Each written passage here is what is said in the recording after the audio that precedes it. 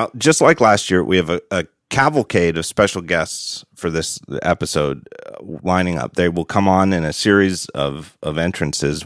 Last year, we ended up going overtime, and John Syracuse did not make it onto the show. So we will. He's lined up. He's ready to go. We'll try to get him on. We've also got Ben Thompson and Marco Arment lined up. Right now, though, it's just me and Guy English. Yeah, I'm a huge fan of Ben Arment. He's amazing. Am I allowed to talk? And my wife Amy Gruber is here to talk about Star Wars: The Force Awakens. Now, I don't know what's wrong with people. There are so many people who have already been on like 7 podcasts talking about this thing.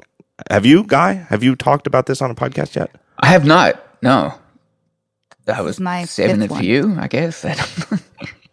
No, I haven't actually. I've wanted to because it turns out I like this movie. I'm so excited to talk about it because, everybody is so anti-spoiler. So I've just really been ranting at my family about it.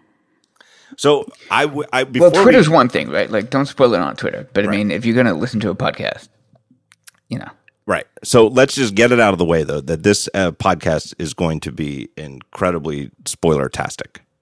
Yeah. So if you haven't seen it yet and you don't want it spoiled, hit pause in your podcast player, go down to your local multiplex, see the movie, and then when you come out, hit unpause. And honestly, get your IQ tested because it's called the Star Wars Christmas Spectacular. And if you're not expecting spoilers, you might be stupid. So first things first, here's my question for both of you. I don't know who wants to answer first, but did you like the movie? No. Amy? No, I did not. Amy, you didn't like the movie? No, I had some real problems. I know. Yeah. That's right. I have talked to you about it. Yeah, I felt bad. I felt like I made you sad. Yeah. Like, I was loving it. I was absolutely loving it. And I was like, wow, I'm actually going to go see this again tomorrow. Like, I was super, super into it, but I had no idea what was going to happen. And I had given it absolutely no thought what was going to happen. And then when it happened, I got so sad that I cried in the movie theater. Yeah. But how did you like the film? I thought it was a good film. I loved it. I mean, okay, there's some flaws as a movie, but as a modern myth retold, I love it. I think it's great. I loved it. I don't think that outcome that you're talking about could have gone any other way. I think it had to happen. No, I've been expecting that to happen since 1983. To be honest, I'm gonna get angry. You can get angry. You're in a safe space. So to be clear, let's just get it over with. What we're talking about is when Han Solo died. And it was a turning point for Amy in the movie. Sure. Do you guys have drinks? Maybe don't have a drink. I don't know, but I don't know. You know what? I got day drunk the next day because I woke up and I was like, why am I so sad? And then I remembered why I was so sad, and it was terrible.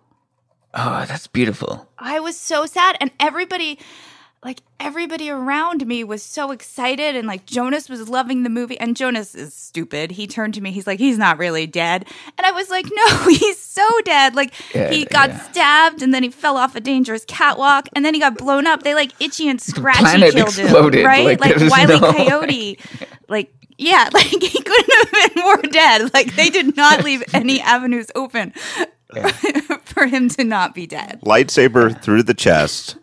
Fell off a catwalk into what looked like some kind of fiery pit. So it was both a fall and some kind of fiery... a reactor driven by the power of a sun. Right. Which then explodes. Exploded. Why don't they stop with these dangerous catwalks? Why don't they have railings? So many. Because he would still be dead, Amy. He would still be dead. I don't know. They could patch him up, maybe, like if he hadn't fallen. I don't know. I really love your devotion to Han Solo. I think that's awesome. I know, but I wanted to be Han Solo growing up, and I love the way he went out. No, the way he went out was so stupid. That stupid wussy kid, that was horrible. His kid was horrible. Like, it made me so mad that his kid was so horrible and wussy and such a big baby. And then he gets to kill Han Solo. Like, and I wasn't even invested in this kid. I didn't care about him. Han Solo. He got to. He killed him. Han Solo elected to be killed. That was his choice. Are you kidding me? Kylo Ren is such a weenie. He didn't move off the bridge. Like, he stood his ground. Like Han walked towards him. So you kept closing the distance. He chose to, like, if he loves this kid so much, he just chose to saddle him with having killed his father? That makes no sense. No, I think that Leia told him, if you see our son, bring him home. So now he's not home and Han Solo is dead. So you think she's happy about that? I think that Han Solo's the kind of guy that I think he's disappointed Leia for the last time, and he's gonna try to make sure that kid gets home. Yeah. How? He's dead. I'm so angry. Well, he didn't know exactly how the conversation was going to go, but at the end, it was like, well, you can either cut me down in anger, like me, I'm going to pull out my blaster and try to shoot you in the face? Can't do that. I can run away? Can't do that. Or, we can go with this thing where you kill me and I help you, and then at least there's like a glimmer of light in him still, like, I really hate my dad. He's such a jerk, but he totally helped me turn to the dark side. I can't really make a rational argument for it because I've never been there. But like I said, even if he turns, like, even if then he becomes good, I hope we never see his dumbass again. I hate him. But even if he turns, he's saddled with having killed his father. Like, how do you go home to your mother and say, like, hey, I'm done with this dark side crap, but sorry I killed dad? Like, that's not helping. This isn't helping. Like, it's not helping. I don't think it does. I don't think it does. It made no sense. It made absolutely no sense. And I was loving this movie, and I was like, J.J. Abrams, like, you could tell he's a fan, and he totally got it. And I felt like there were a whole bunch of, like, corny, like, Star Wars type jokes where they're corny, but they're funny. And then he killed Han Solo, and I was like, who the fuck does he think he is killing Han Solo? Like, you don't get to just get this and then kill my childhood hero. I was so mad. Oh, I'm getting mad again. It's okay. You can get mad. But well, let's back up. I can take it. I can really take it. Okay. Yeah. I'm not mad at you. I know, but I don't care if you yell at me. It's an interesting decision, though, and I feel like, and I've if there's a spoiler that I knew going into the movie that colored my viewing of it the first time, it's an old spoiler. It's from knowing from when I was a kid in 1983 that in interviews about Return of the Jedi that Harrison Ford publicly said that he had petitioned George Lucas to have Han Solo killed off, and that he argued that it would give the movie, I think he called it like gravity or something, weight, but that it would give like a bittersweet feeling to the end of the movie instead of everybody kumbaya singing with the Ewoks, that it would be like, yeah, we beat them and we killed the Emperor, but Han Solo's dead. And that he, and then it's kind of ugly stuff, but that he publicly said that he, that he thinks George Lucas didn't want to do that because it would sell fewer toys, that you wouldn't sell a lot of dead Han Solo action figures. Oh, but that's just like hothead young kid just getting fame talk. You know what I mean? Like, no, now Harrison Ford is Han Solo. Like, there's so much I don't think he gives a fuck. He's like, he'll just say what. I don't think though, but I really do think though, like if Harrison Ford had said to J.J. Abrams and the Disney people, the Lucasfilm people, I'm in it. I sign me up for 3 movies. I'll be in all 3. I think that they would have. I think they're not stupid. I think they know everybody loves Han Solo. I think they would have put him in all 3. I think the fact that he got killed is the fact that it's largely colored. They wrote the story to put that in the story because Harrison Ford said, all right, I'll do 1 and you got to give me a lot of money. And I think it's an interesting thing that it's like the actor's decision to color the arc of the whole story. Amy? I don't really care what Harrison Ford wants. I mean, you've taken on this responsibility. Like, and apparently everyone knew that he was going to die. I did not know he was going to die. I remember that, like, in the 80s that he, but he was all swaggery and like, oh, they should kill me or whatever, and I don't want to do it anymore. But they all said that, and they all came back. I'll never see another J.J. Abrams movie again.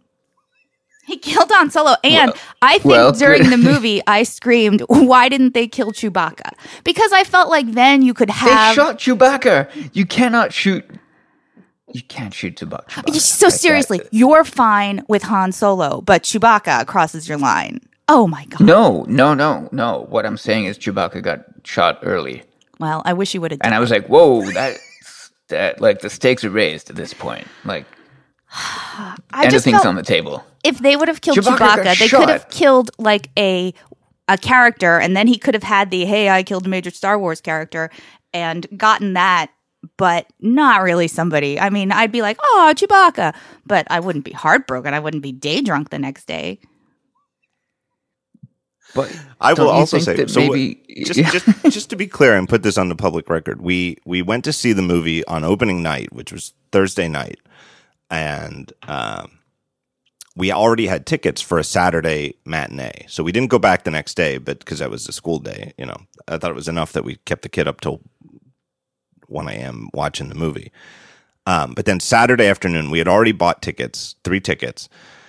Amy did not attend. She would not see it again. I couldn't watch it again. I really couldn't watch it again. Like, and John was like, "Come on." And I was like, "I'm just too sad. I'm not ready." Like, I think maybe in a week or 2, I might be able to go see it again. I would like to see it again, but I'm worried that it'll break my heart again. I mean, I couldn't take it. I really couldn't take it. I love that it affected you that much. Really did. No, I really do. Surprised. I mean, I don't want surprised. you to be sad. Obviously, I don't want you to be unhappy. But the fact that it hit you is kind of why they did it, right? That's the... Yeah, but I felt like, okay, like this story is kind of a tangent, but when I was little, The Wizard of Oz used to come on once a year, and everybody would watch it. Like, it'd be a big event because, you couldn't watch, when I was little, you couldn't watch movies over and over again. So you got to see The Wizard of Oz like once a year at Easter. They would show it on TV, and it was a big deal. And I just remember like 10, 15 members of my family were watching it, and I'm like 4 years old. And I really liked The Bad Witch. Oh, there might be a Wizard of Oz spoiler, so if you're sensitive. Oh, yeah, man. Yeah. But when she, like when the... Whoa. when she melts, everybody in my family was like, yay, ding dong, the witch is dead. And I really loved her, and I started to cry, and then they all they were laughing at me for crying. And I was like, I hate you. Like, my mother still reenacts this scene. Like, I was like, I hate you all. You're all dumb, dumb, dumb. And I ran away. Like, I was so mad that they were happy that she died. And that's how I felt when Han Solo died. Like, people were still, and like, after the movie, people were clapping and screaming. And I was like, you assholes, Han Solo's dead. Like, I couldn't even enjoy it. And I couldn't believe anyone liked it and that no one else was as sad as I was. Like, I really had to, like, hang my head. I was visibly crying. She really was. She was very upset. But okay. I would argue what you said, Guy, that it just shows that it was effective as a a death that actually meant something. Yeah. So I mean, there's 2 things: the things that I like, and then there's things that I think are good, like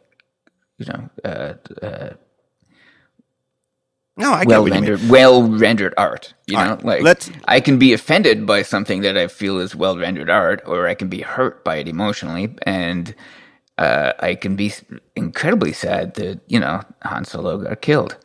That doesn't mean that I don't think it's an effective piece, so... No, you're right, but I'm like a Neanderthal. I'm capable of one emotion. No, I love it, though. But the visceralness is, like, exactly why they did it.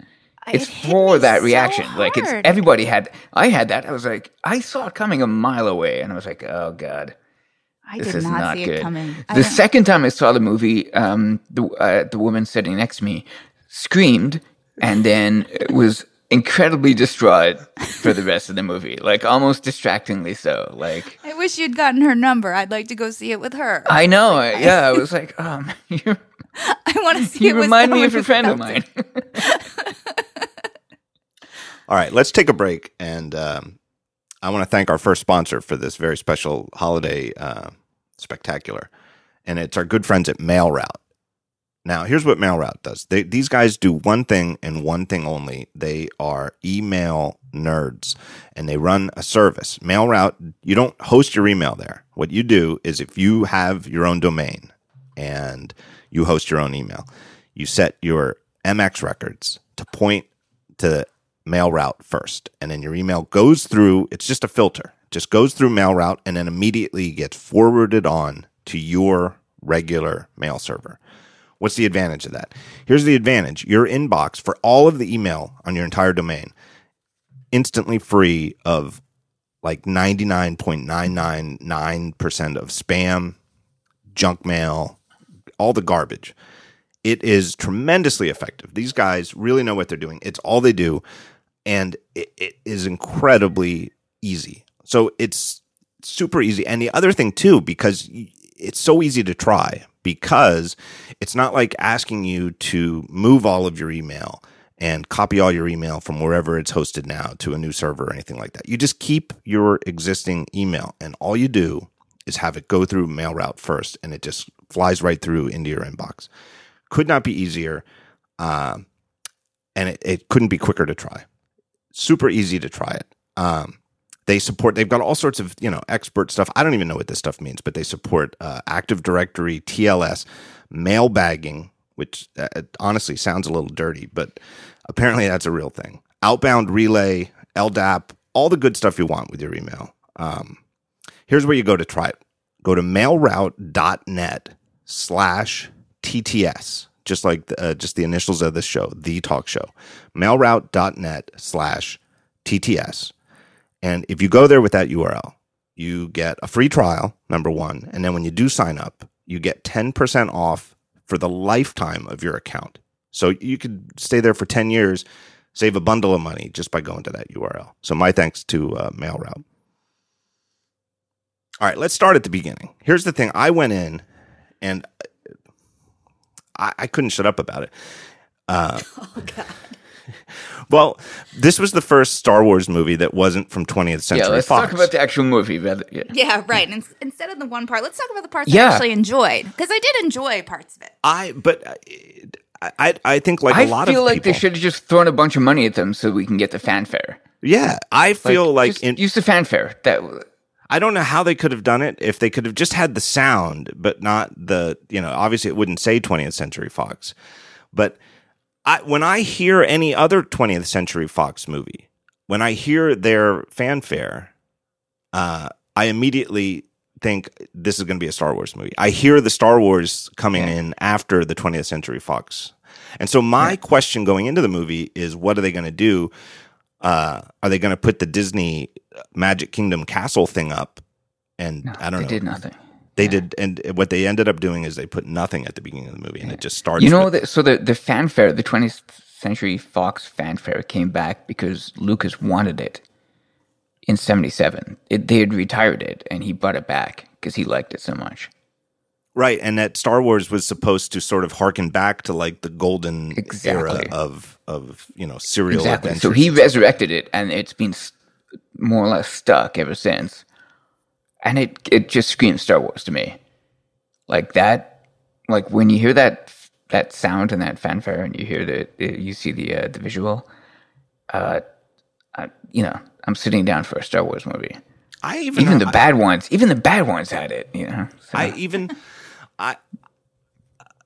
I heard a story once that, and I don't even know if it's true. It could be apocryphal, but I heard that John Williams wrote the opening notes of Star Wars, knowing that they would come after that fanfare. And in fact, didn't John Williams re-record the fanfare so they'd have a high fidelity version of it? It was like meant to come after, first the fanfare, then a pause, then the Star Wars thing kicks in.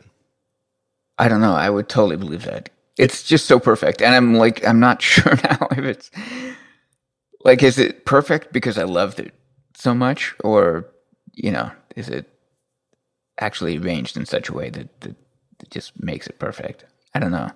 Either way, silence. that was a little jarring, I guess. But, whatever. Something new. I guess it's better than having the Disney castle. That would have really broken my heart.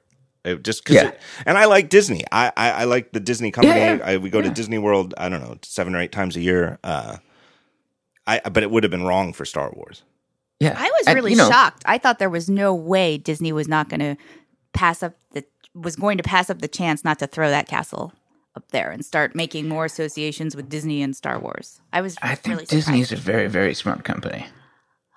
I agree. And they're careful about their branding and they let him kill Han Solo though. So. They've let all the Marvel stuff roll with that Marvel, like the comic book like the Marvel logo is like comic book pages flipping, right? And then it just turns into Marvel. I don't know. Maybe JJ didn't have a great idea, but either way, I think they were happy to be like, okay, like for Marvel, we do the Marvel thing, and for you guys, whatever you want. Like if you don't want the castle, fine. Right. And we kind of thought that they might Star Wars theme it, like the Pirates of the Caribbean movies. They like kind of theme it to the movie, and we thought they might do something corny like that. Yeah, and in Tron, they made it sort of Tron, made like a Tron style castle. But but this ain't Tron, right? I think what I would have pushed for would be to, I guess you couldn't get Fox to actually use the real Fox music. I don't think there's any way that, even like you said, like throwing money at it. I don't know. There's something. But if they could have just made a new fanfare that was very similar in some way, that strikes the same notes, and then play that over the Lucasfilm Limited title card. Yeah. I would have. Yeah. I'd like to think that, I don't know who's in charge of Fox. I'd like to think that every now and then you can be like, look, this is a cultural imperative. Like, it's not about our companies. Can we just use the music? That's so Canadian of you guys to think, hey, let's all get whatever. along and let's just do a nice thing. I don't think it happens that way. Well, why not? Like, I know, like I agree with anybody. I agree with you. So, yeah. Anyway, so a long time ago, in a galaxy far, far away. That was so exciting. It was just exciting. So exciting. But I remember being excited when I saw it for the prequels too. I will say, I've said this many times before, I'm not a prequel hater. I mean, I don't think they were garbage, but I do remember very much coming out of the first one and being like, wow, that was I feel weird. I feel like I got molested. Yeah. I kept going back. There was a movie center like 100 meters from my place at the time. And I just kept going back to be molested over and over. I think I'm going to, maybe this time I'm going to like it. That's not good. It's like Star Wars. But it's like, it was so half-assed. It was like, it's the people I like and I'm excited, but it's so, so bad. Yeah, there's some design that I like in it. There are things that I could actually say nice about the prequels. See, I've but they're not good movies from my memory, and all I remember is it was like watching C-SPAN. Like it was just all this political rhetoric. That's all I recall. That and Jar Jar. That's all I remember. I wonder you drink. So this one starts out, and I will say too, they were pretty horrible. But this one, you know what? Immediately, bang, right off the bat, Luke Skywalker has vanished. Right. What a great line. There were the stakes. None of this trade negotiation bullshit. It's like Luke Skywalker, the guy that you love, is not here anymore. Like, so clearly a problem, right? Like our hero has gone. So I was excited because I hate Luke Skywalker. Well, You know what I mean, though. He's like the hero from Jedi. Like he's the guy that, I've got a lot of strongly held, unpopular, uninformed opinions about Star Wars, so I'm like the perfect guest for this show. No, you're very informed, and the strong opinions is the way to go. So and Luke Skywalker is kind of a whiny jerk. So yeah, I never liked him in the originals. I've just never cared for him. And ever since I've seen that picture of him, there was a tabloid picture of him, and he was outside a gas station, and he was digging through the public ashtray, and he picked up a butt and smoked it. And I just thought, what are you doing, Mark Hamill? That wasn't Luke Skywalker. That was... well, in my mind, Luke Skywalker. But then he got into like a fancy BMW.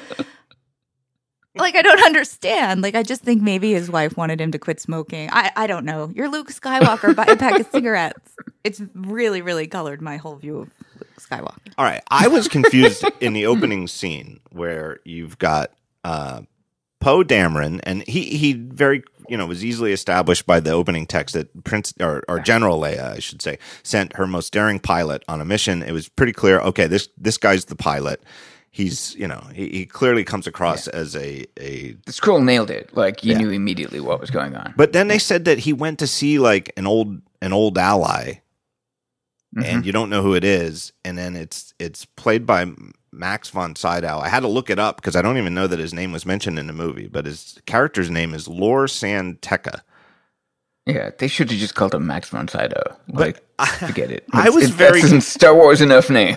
Right. I'm intimately familiar with all of the actual movies, and I just expected that it was going to be somebody like Lando or somebody who we knew. And I'm like, all right, he's an old guy, but I don't recognize him. And I really wasted a lot of that scene trying to figure out who he was because me too. It and seemed the like next scene when he meets Kylo Ren. We'll get to there though. But I was we just talk about that whole opening scene. I really felt like we were supposed to know who he was because of they kind of set it up like we were supposed to, and we didn't. And I really did. It was like one of the first things I did when I got home is I like looked it up, and I'm like, okay, I wasn't supposed to know who that guy was, but why did they? Right. Why did they make me feel stupid? I spent a lot of time thinking about it, and I was like, oh wow, I don't have enough Star Wars knowledge to know who this guy is, and you were 2 seats away from me, so I couldn't ask you. I don't know if they were trying to make you feel stupid so much as they were just trying to roll into a story, and so the scroll for episode 4 just drops you in the deep end, right? And I think this one does the same thing. Does the same. And so they say it's an old family friend, but I mean, it's been 32 years since the last Star Wars movie. I did want it to be Lando. Plenty of time to have like an old family friend that we didn't know. But I expected him to be like an Organa or like a Mon Mothma. I don't know. Like just somebody who we were supposed to know. Right. Yeah. You could say, like Wedge Antilles. Wedge Antilles is an old man. Yeah. Has like the, something. But we don't, whatever. Whoever he is. He's the Exorcist is who he is. Have you heard this story?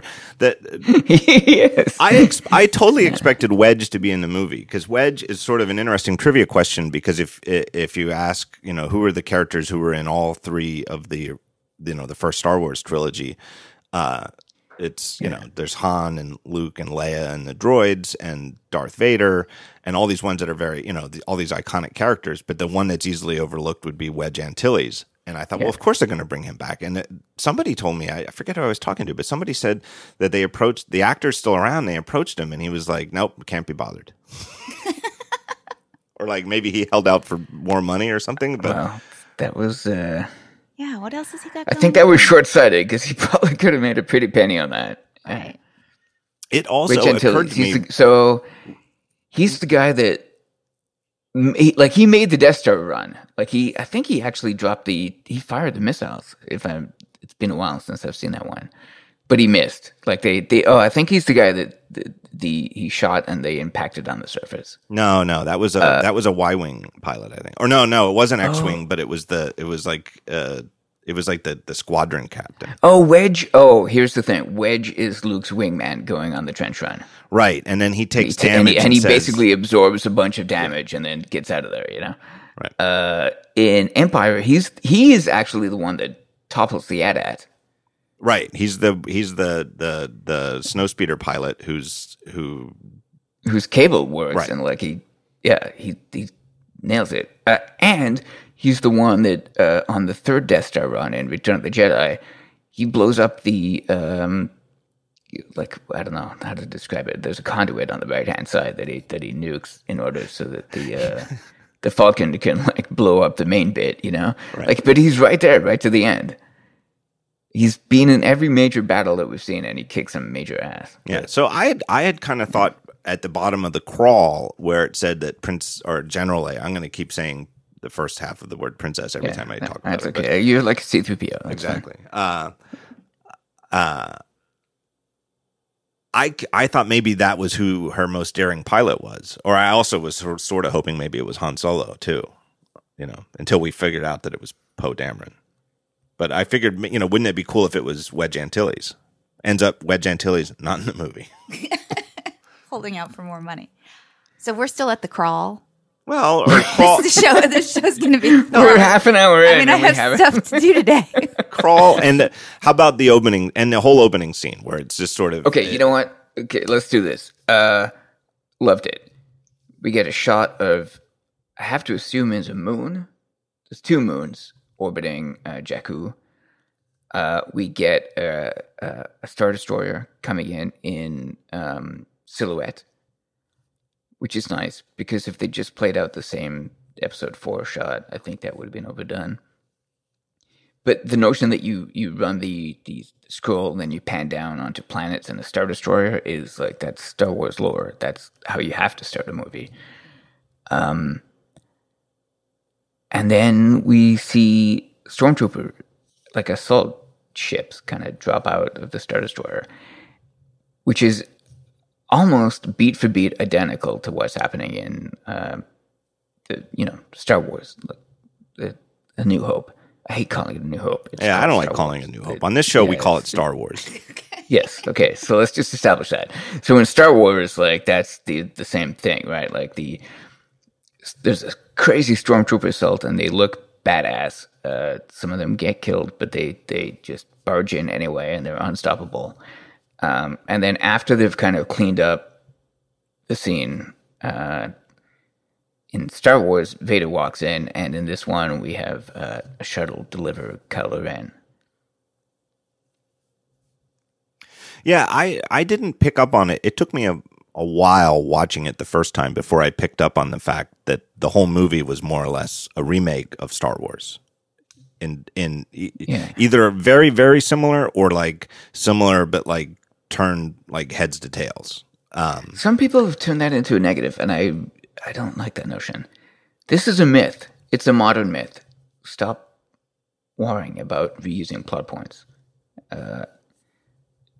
They set out and they retold the thing. They retold the story with a few different characters and a few things mixed up, but they've reset the ground so that it's fertile for like the next few movies. You know what I mean? Right. I didn't have any problem with that. I thought, because it's kind of, I mean, maybe nerds don't want to admit it, but it's kind of like a soap opera. Like, it has all this, and, they recycle plots all the time, and somebody's going to be somebody's daughter or father, and it's just the way it's going to go.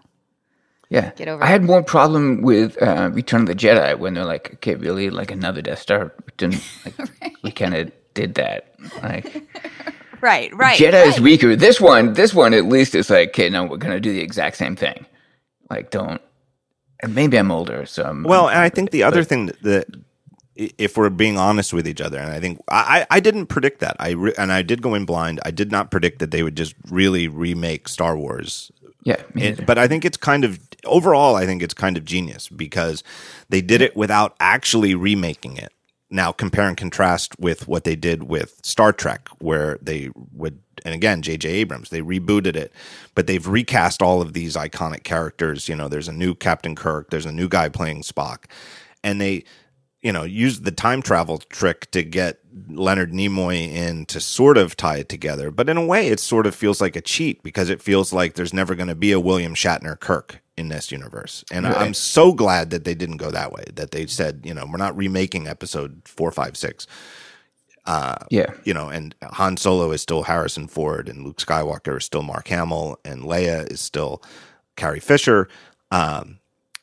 But yet we're remaking it. And I feel like the thing we have to be honest with each other, with everybody about, is that those movies, especially the first one, Star Wars, it's dated in a certain way.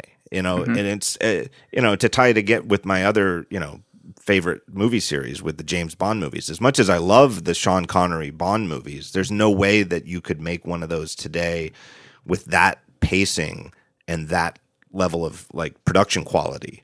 Like they look old, and the first Star Wars movie looks old and it feels old with the way that it's paced.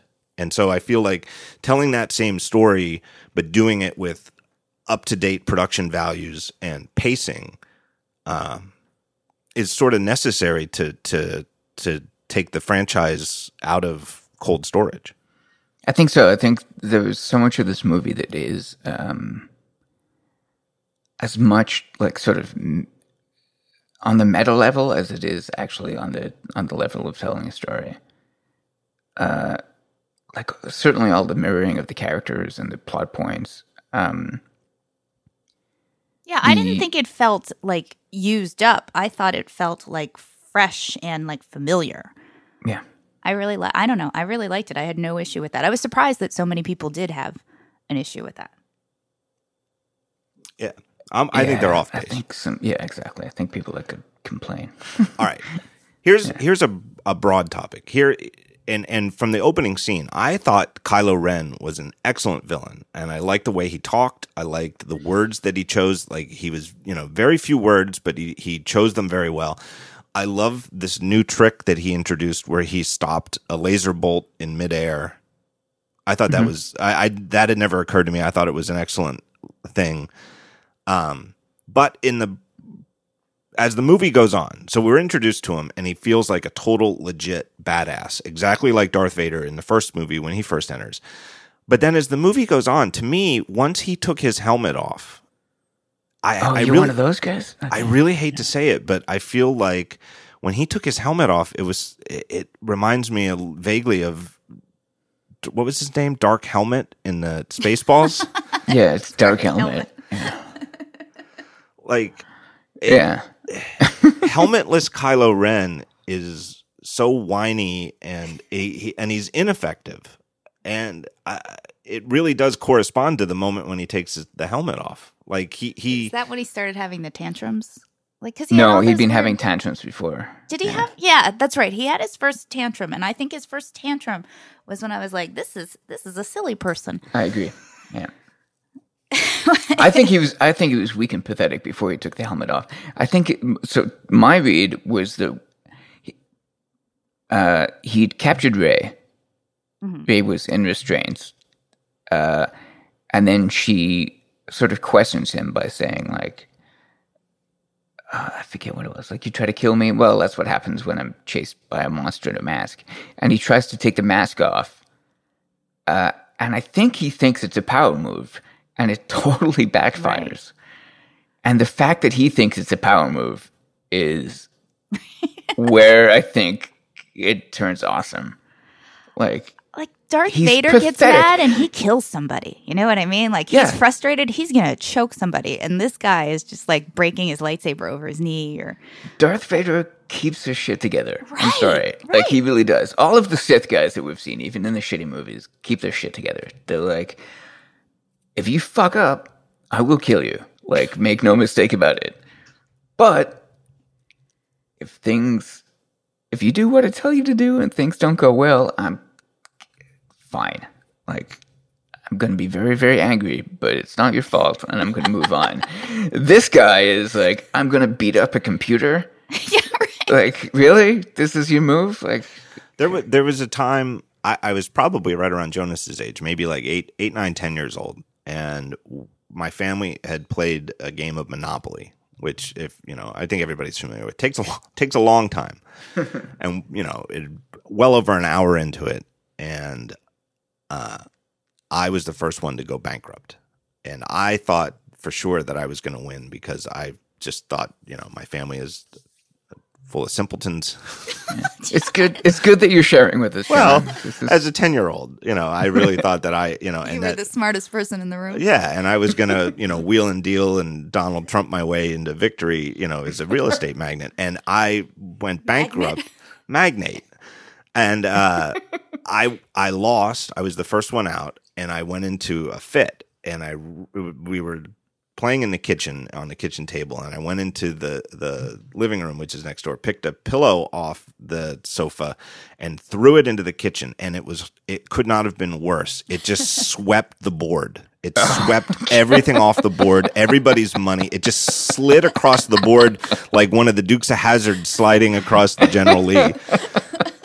And I instantly knew, wow, that was a horrible mistake. I just ruined the game for everybody. Like, it was completely irrecoverable. And everybody was like, well, I guess the game's over. Nice job, John. But I was 10 years old, you know what I mean? And I learned a lesson from it. I was like, wow, you got to, you never do stuff like that. I mean that. I know that sounds like, because I'm like never serious, but you don't. You're very even-tempered.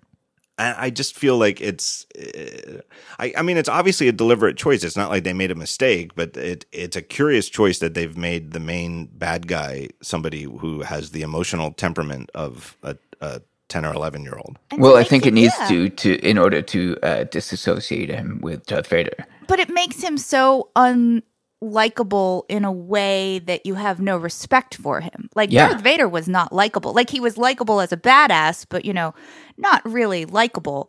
But this guy, that's why it made me so mad when he killed Han Solo. Like, I'm going to stop bringing that up. But because he was just so unlikable. Like, he was not worthy of killing Han Solo. That's what really got to me. I think that's the point. I know that's the point. But I'm not going to talk about it anymore. Well, forget the Han Solo bit. I think that Darth Vader established an archetype for villains that we've seen played over, since its introduction. And this is like, they can't do the same thing. What are you going to do? Be a better Vader than Vader? Can't do that. So I don't know. You could try. They need a petulant child. I mean, that seems like a petulant, overly entitled, vaguely misogynistic, certainly self-entitled. Well, they nailed it. Child, to be the villain. Because they've already got the cold, calculating guy. I don't know if Vader's cold and calculating, but seething. They've got the seething thing done. You can't seethe better than Vader.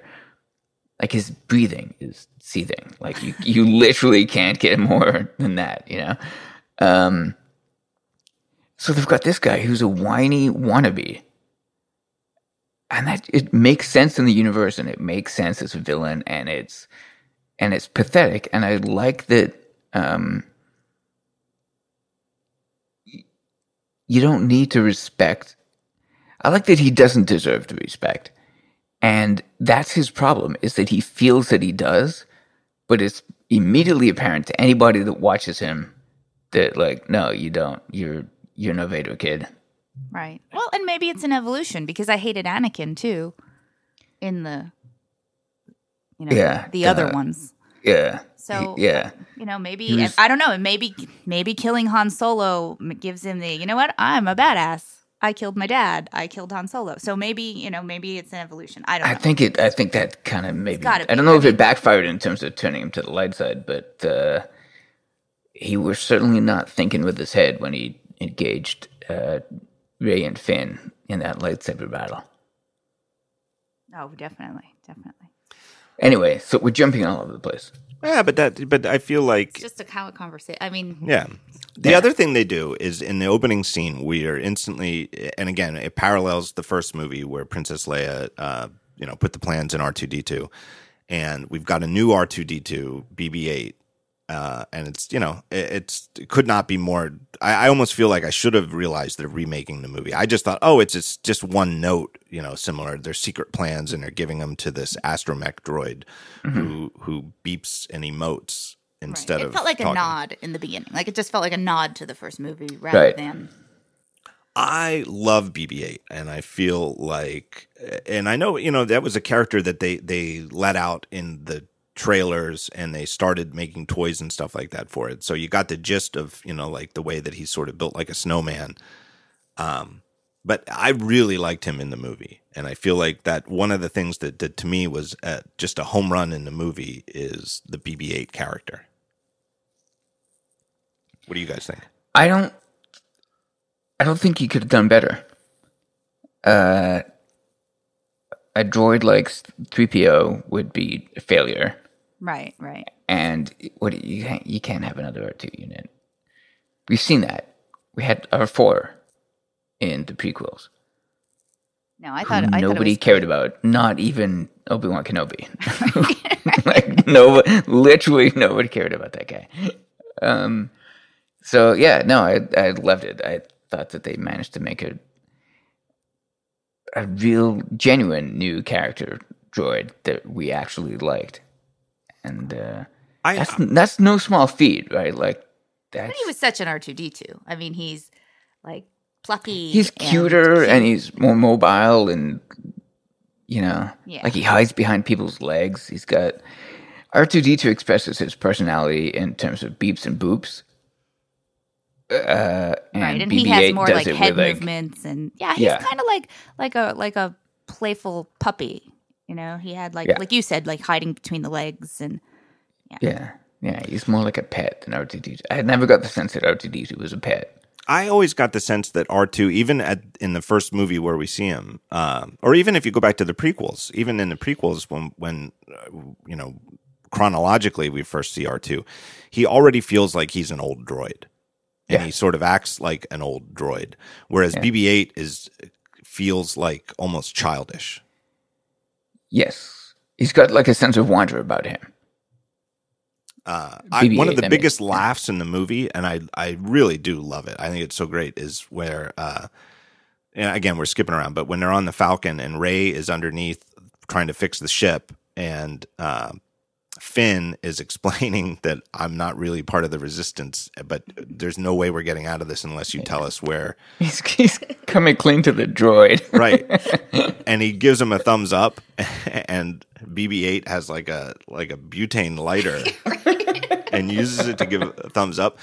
I was ready for it the second time we saw it. I really gauged the crowd. The crowd absolutely lost it at that point. And I feel like that was really the point where everybody in the theater was like, all right, I am fully on board with this movie. Yeah, I think so too. That's certainly the biggest laugh. What about in broad strokes? I almost feel like, just to jump to a problem with the movie, is that in the first Star Wars, the famous opening shot where you see the rebel ship, small rebel ship going away, and then the giant, it just keeps going and going and going, giant Star Destroyer. In addition to just being a beautiful shot and a tremendously effective special effect, it also instantly establishes the power dynamics between the rebellion and the Empire. That the rebels are small and really up against it, and the Empire is huge and the overwhelming military strength in the galaxy. The shot establishes that. Whereas in this movie, it's very unclear to me, even after having watched it twice and, read the internet and unspoiled myself, it's very unclear to me, how strong the First Order is and how strong the New Republic and this Resistance are. I don't think you can tell.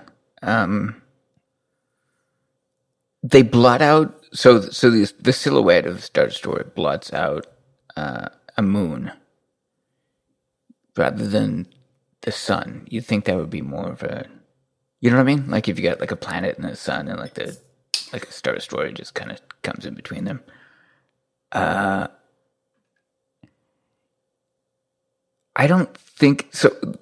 The opening crawl did not explain the political situation very well, and none of the expository dialogue really did.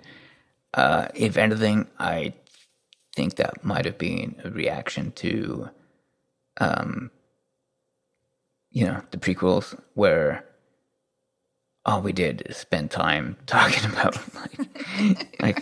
who's voting on what from where, and oh wait, that senator needs some farm subsidies so that we can have these stormtroopers, whatever it was. I think maybe that it got glossed over a little bit much.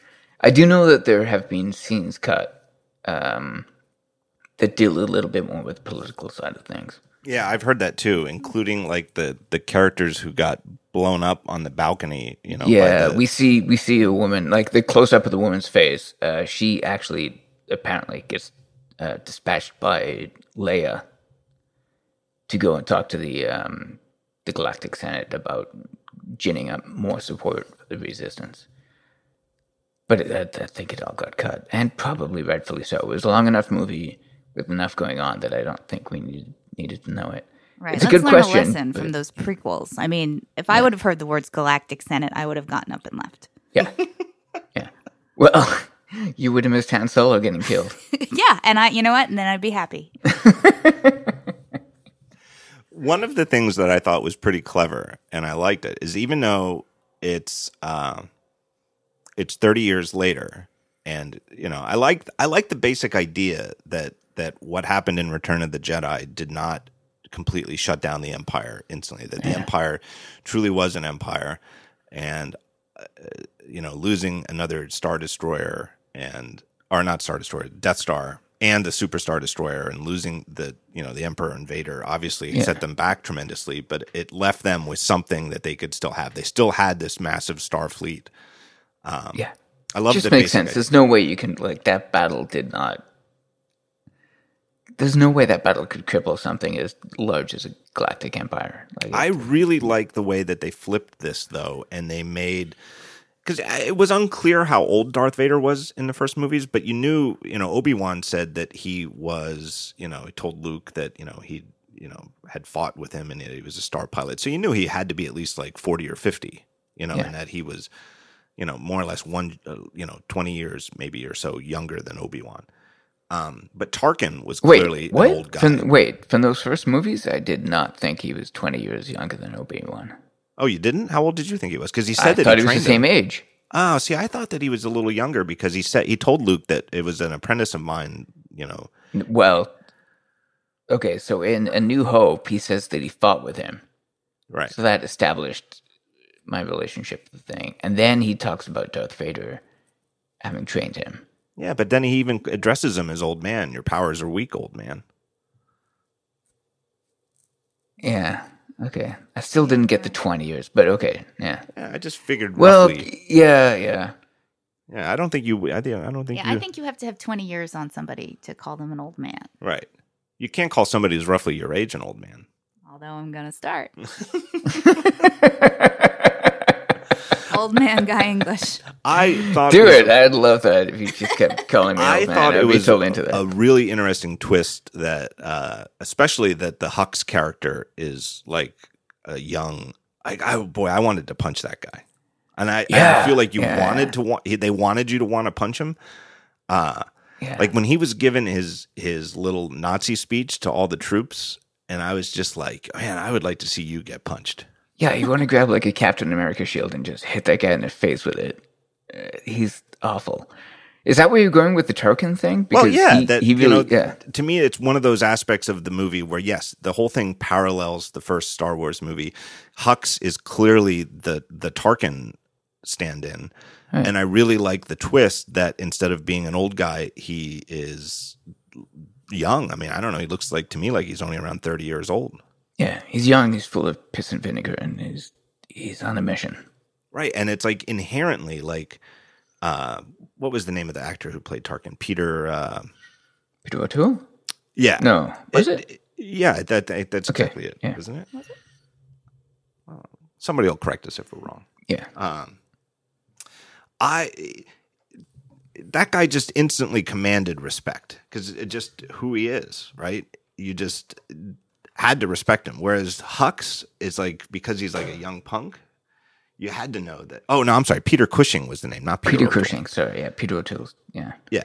That's funny. I was looking it up on my phone right now. But he commanded respect just because he was just this old British actor who as a kid. I don't even know what he was in, but you just know you've seen him in things. No, and his face is like so. Like it's like Max von Sydow. Like exactly. It's. So I thought that was pretty brilliant. I really liked it, and I like that the guy is a young punk. Yeah, definitely. Well, his arrogance and vigor really got sold because he was a young guy, I think. It's like he's too young and dumb to have actually thought about what the hell he's saying. And so he can deliver these kind of speeches with complete conviction, as opposed to having like a sense of cynicism. Like, you know, when you hear the Emperor deliver his talks, there's always a cynicism behind it. I think this guy's just a real believer. You know, he's like a born again fascist, imperial lackey leader kind of guy. Born again fascist is such a great phrase. He really is. Who does that? You could just see. Let's not get into politics. Yeah. You could just see that he'd be voting for Trump, though. That's all right. Let's take another. Try not to go there. Let us take a break, and I want to tell you about Wealthfront. Wealthfront is a low-cost automated investment service that makes it easy to invest your money the right way. It works 24/7 to manage your portfolio, keeping it diversified, customized to your risk profile. What you do when you sign up is they ask you. It takes like 2 minutes. They ask you just a few questions about, you know, how much risk you want to put in your investments. And then you give them your money and they put it in index funds, and you don't have to worry about it. And then you just walk away. Why would you use Wealthfront? It more or less, it's like an automated internet service that replaces a personal financial advisor. Why would you use this instead of a financial advisor? Well, most financial advisors charge somewhere between 1% to 3% of the money under management. So for every dollar you invest, they take 1% to 3% of it as their fee. Wealthfront only charges 0.25% of the money that is under management. And they only charge that once you get over $10,000 of your money that's invested there. If you follow this link from the show, they'll actually raise that minimum umbrella up to $15,000. So the first $15,000 you put into Wealthfront, go through this link, wealthfront.com/thetalkshow. It's all free. There's no fees at all. And then you only pay that management fee on what you invest over $15,000. You can get started for as little as $500. So you can just put $500 in, see how it works. And then, as they say here in these talking points, put your real money in later after you see how it works. Really, really easy. It's just a super easy way to invest money for the long term in a very smart way. Now, as before, every time these guys sponsor, I am legally obligated to read this disclosure. If I don't read it, I will go to prison. For compliance purposes, I have to tell you that Wealthfront Incorporated is an SEC-registered investment advisor. Brokerage services are offered through Wealthfront Brokerage Corporation, member FINRA and SIPC. This is not a solicitation to buy or sell securities. Investing in securities involves risks, and there is the possibility of losing money. Past performance is no guarantee of future results. Please visit wealthfront.com to read their full disclosure. So my thanks to Wealthfront.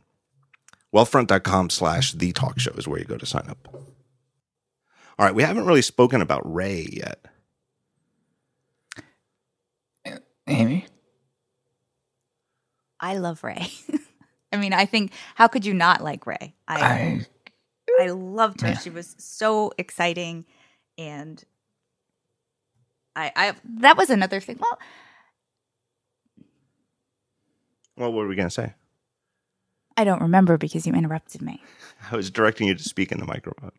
I can't because your big dumb face is there.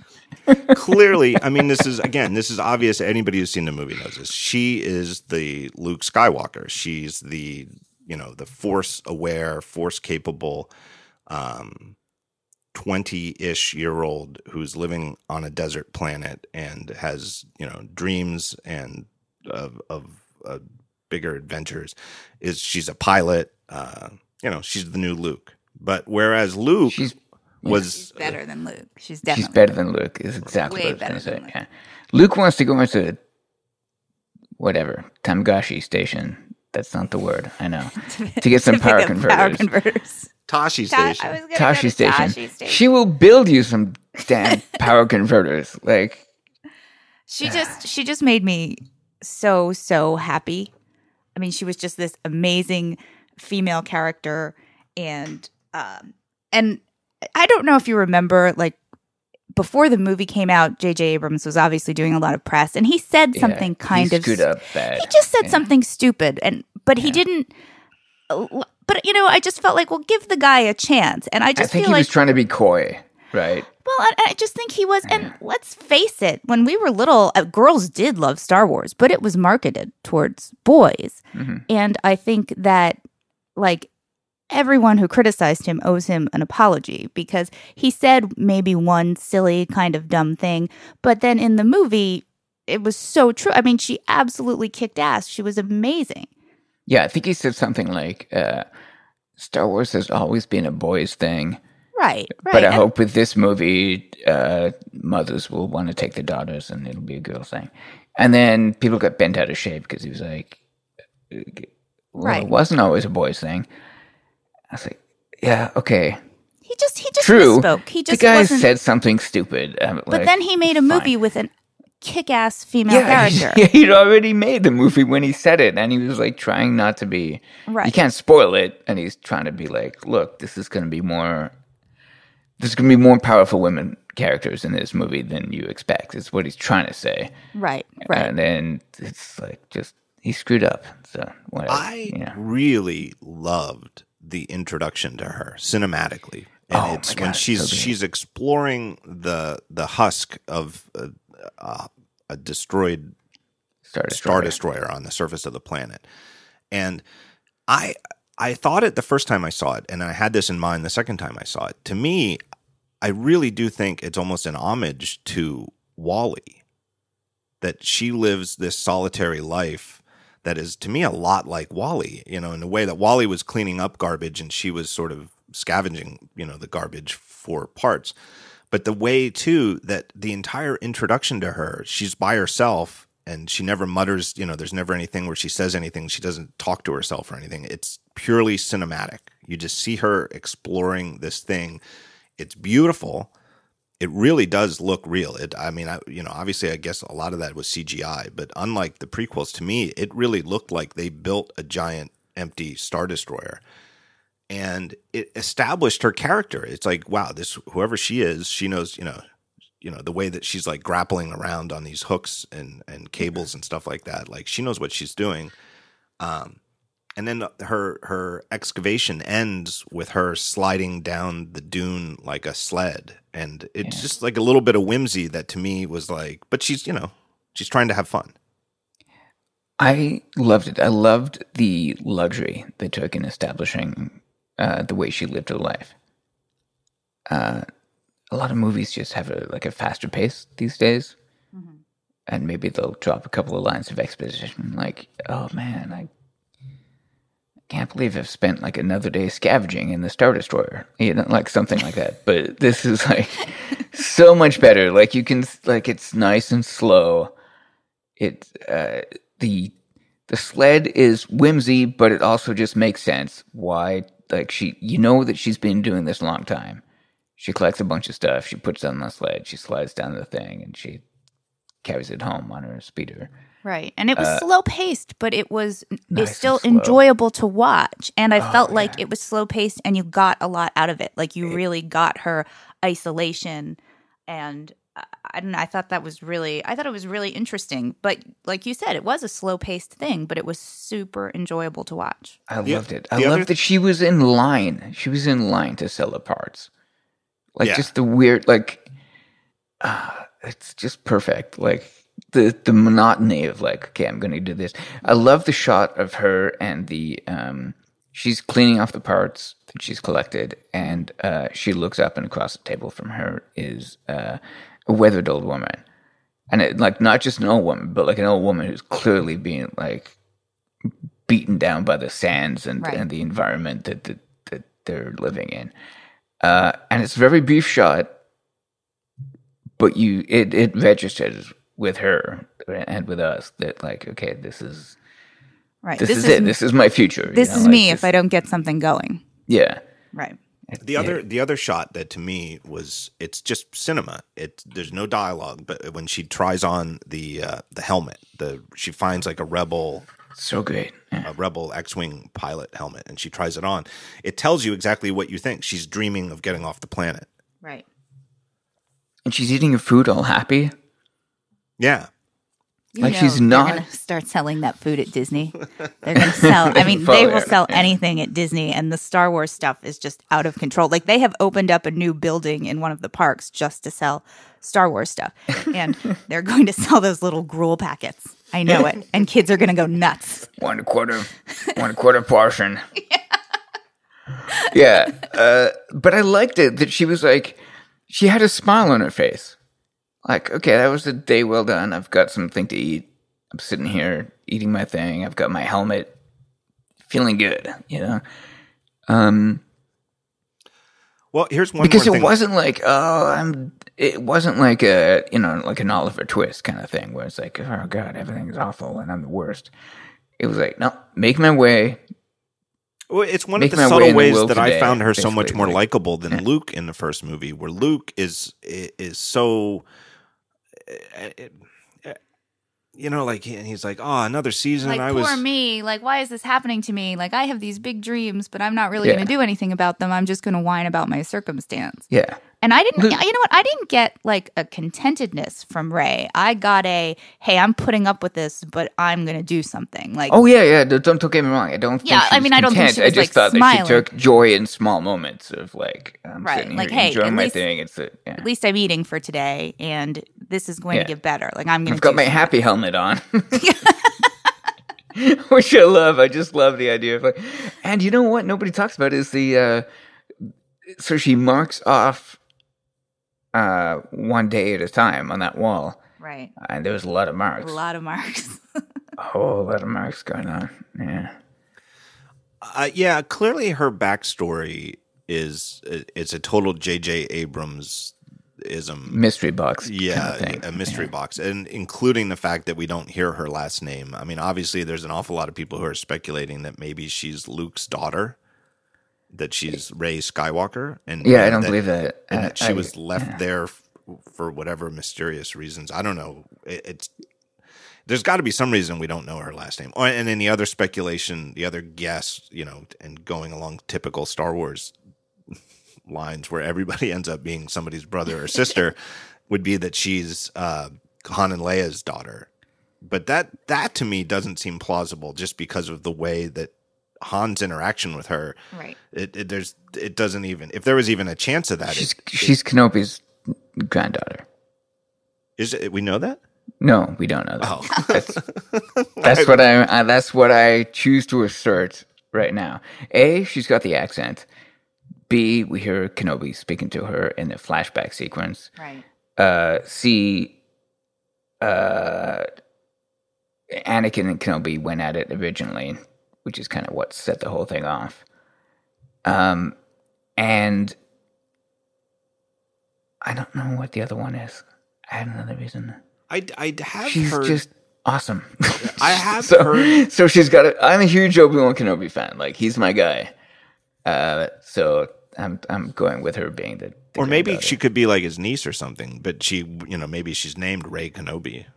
No. So my thing is like, you know what? If you look like Ewan McGregor and all of your buddies in the Jedi Order get wiped out and you're stuck on Tatooine with nothing to do for 20 years, I think the cantina may look like a good place to have a little bit of fun every now and then. Have we thought about the fact that she might be Yoda's? John just made it. I haven't thought about that. I had not thought about that. I don't want to know how that goes on. I don't. All right. Here's a complaint I have with the movie. One of my complaints is that they don't introduce any memorable vehicles that are new.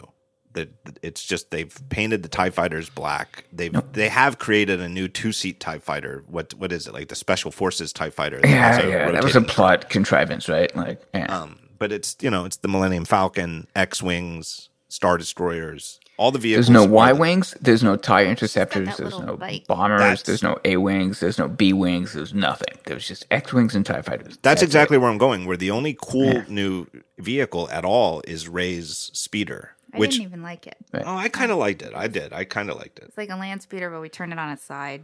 I don't know. No, I kind of liked it. I think if I was a kid, I would want the Rey speeder toy. I liked that it was kind of shitty. It's just a big box with Right, no, because it makes sense, right? It's like, what? She's not going to be like going around in with it like a dope ride. She's, whatever. It's like this thing moves, and that's it's all I care utilitarian. It's totally utilitarian. Well, yeah, I guess I think it looks cool. My only complaint with it is that, given her career, she kind of needs like a pickup truck. about. Yeah. Something to haul things. Like in theory, there could be some salvageable stuff in that Star Destroyer that or whatever other records she's exploring that would be too big to take on that thing. She kind of needs a truck. So my take is that this scavenging has been going on for so long that there's very little left. So yeah, you get like she's climbing way up to get like a little tiny part that she takes. Right. I don't think like all of the good stuff was gone like 20 years ago, basically before she was born. Is kind of my vague take on it. Right. It's a rough life. Yeah, it's not just scavenging. It's like picking the just little scraps of meat off the bones at this point. All right. So the other new major character is Finn. What do you guys think about Finn? I love Finn. Yeah, I liked him a lot. Yeah, me too. He's like he's like a good guy, and like he's finding himself throughout the movie. Like I think it's fun. He's got a good heart, and he has bad luck. And I like that he's kind of the bumbler. You know what I mean? They made her the badass, and he's kind of the bumbler. Yeah. I like that. Well, and I think it compares well in the first scene where we really get to see him act. I mean, we obviously there's the opening battle where he for whatever reason has broken through the indoctrination of these stormtroopers and has serious moral qualms. I really hated that though because stormtroopers don't bleed, and I realized like the use of that, that it marks him and it shows that he's affected, but stormtroopers have never bled. I thought it was weird. I agree. It was weird. It definitely broke the expectations of the Star Wars movies. But I think the fact that we saw a stormtrooper bleeding humanized them. Right. And I think which allowed us to then go ahead and like he was like, holy crap, we're killing people here for no reason. We're just mad. Yeah, but just the mere fact that a stormtrooper also that stormtrooper didn't have a glove on. Yeah. And it doesn't make sense. Not if it makes sense, just keep rolling. Don't stop thinking, keep rolling. Okay, he's a human, and now we're expressing his human, and he kind of has a bond with this guy, and that's it. I vividly cut remember it short and keep going. In my childhood, when the movies were new and I was a little kid, that one of the recurring arguments that me and my friends would have, or a debate, I guess, was exactly what are the stormtroopers? Are they people? Are they clones? Because they mentioned the Clone Wars. Are they clones? And I remember a lot of my friends thought they're obviously people because they switch. Han and Luke take their outfits. Yeah, but there were people who I remember I had friends who argued that they were droids, that they must have been like robots. And then even the one, and I was stupid, and that they, that I agree that it was stupid, and it wasn't my argument, but it was enough of a mystery that at least some kids would argue that they were droids, and that Han and Luke had hollowed out this, taken all the robot guts out. Yeah, well, that would have taken a lot of time. I agree, it's stupid. It wasn't my argument. No, I'm so okay. Stupid is way harsh for childhood friends. No, but I've always seen them as. I don't want to throw him under the bus, but my childhood friend, I'll just name him, David Newmoyer, thought that they were droids. Okay, David, I'm sorry, man. I didn't mean to call you stupid. He made a good case for it, though. I bet he did. As a 10-year-old. All right, so I love the scene. I really love the scene where Poe and Finn first meet, and to me, and it's where J.J. Abrams really just nailed it. Where Poe Dameron is clearly like a right out of mythology. He's the hero's hero. He's brave. Oh, man, he's never afraid. He's got a square jaw that could break like a granite block. He felt like Indiana Jones. Yeah. And even the jacket, I felt like, wow, he's an Indiana Jones. Yeah, and like a typical, like when James Bond gets captured, he's never like worried, that he's not going to, he just figures, something's going to happen, I'm going to get out of it. Yeah. And he's got that. It's like your thing where he's read the script ahead and he's got that confidence. Yeah. And Finn is a perfect foil because Finn is like literally in like a flop sweat. I mean, he is like in like he's having like the crisis of his life. He knows that Captain Phasma is onto him. He's supposed to go down to what does she say? I want your weapon inspected. They're going to figure out he never even fired. She says report to division. I don't even know what that means, but it's like kind of doesn't sound good. Right. So. And there's that line where he's like, "Why are you doing this? Are you part of the resistance?" And Finn is like, "It's just the right thing to do." And he goes, "You need a pilot." And he goes, "Yeah, I need a pilot." And it's funny, and it really did that moment in the movie. Watching it, it really struck me that for all of the book length criticism you can have of the prequel trilogy and what's wrong with it, that the dialogue is stilted and the characters are lame and the plot is all this political stuff and you don't even know who the bad guys are because it seems like both sides are really working for the Emperor, so there's no bad, and you can go on and on and on and talk about the effects and how everything was green screen.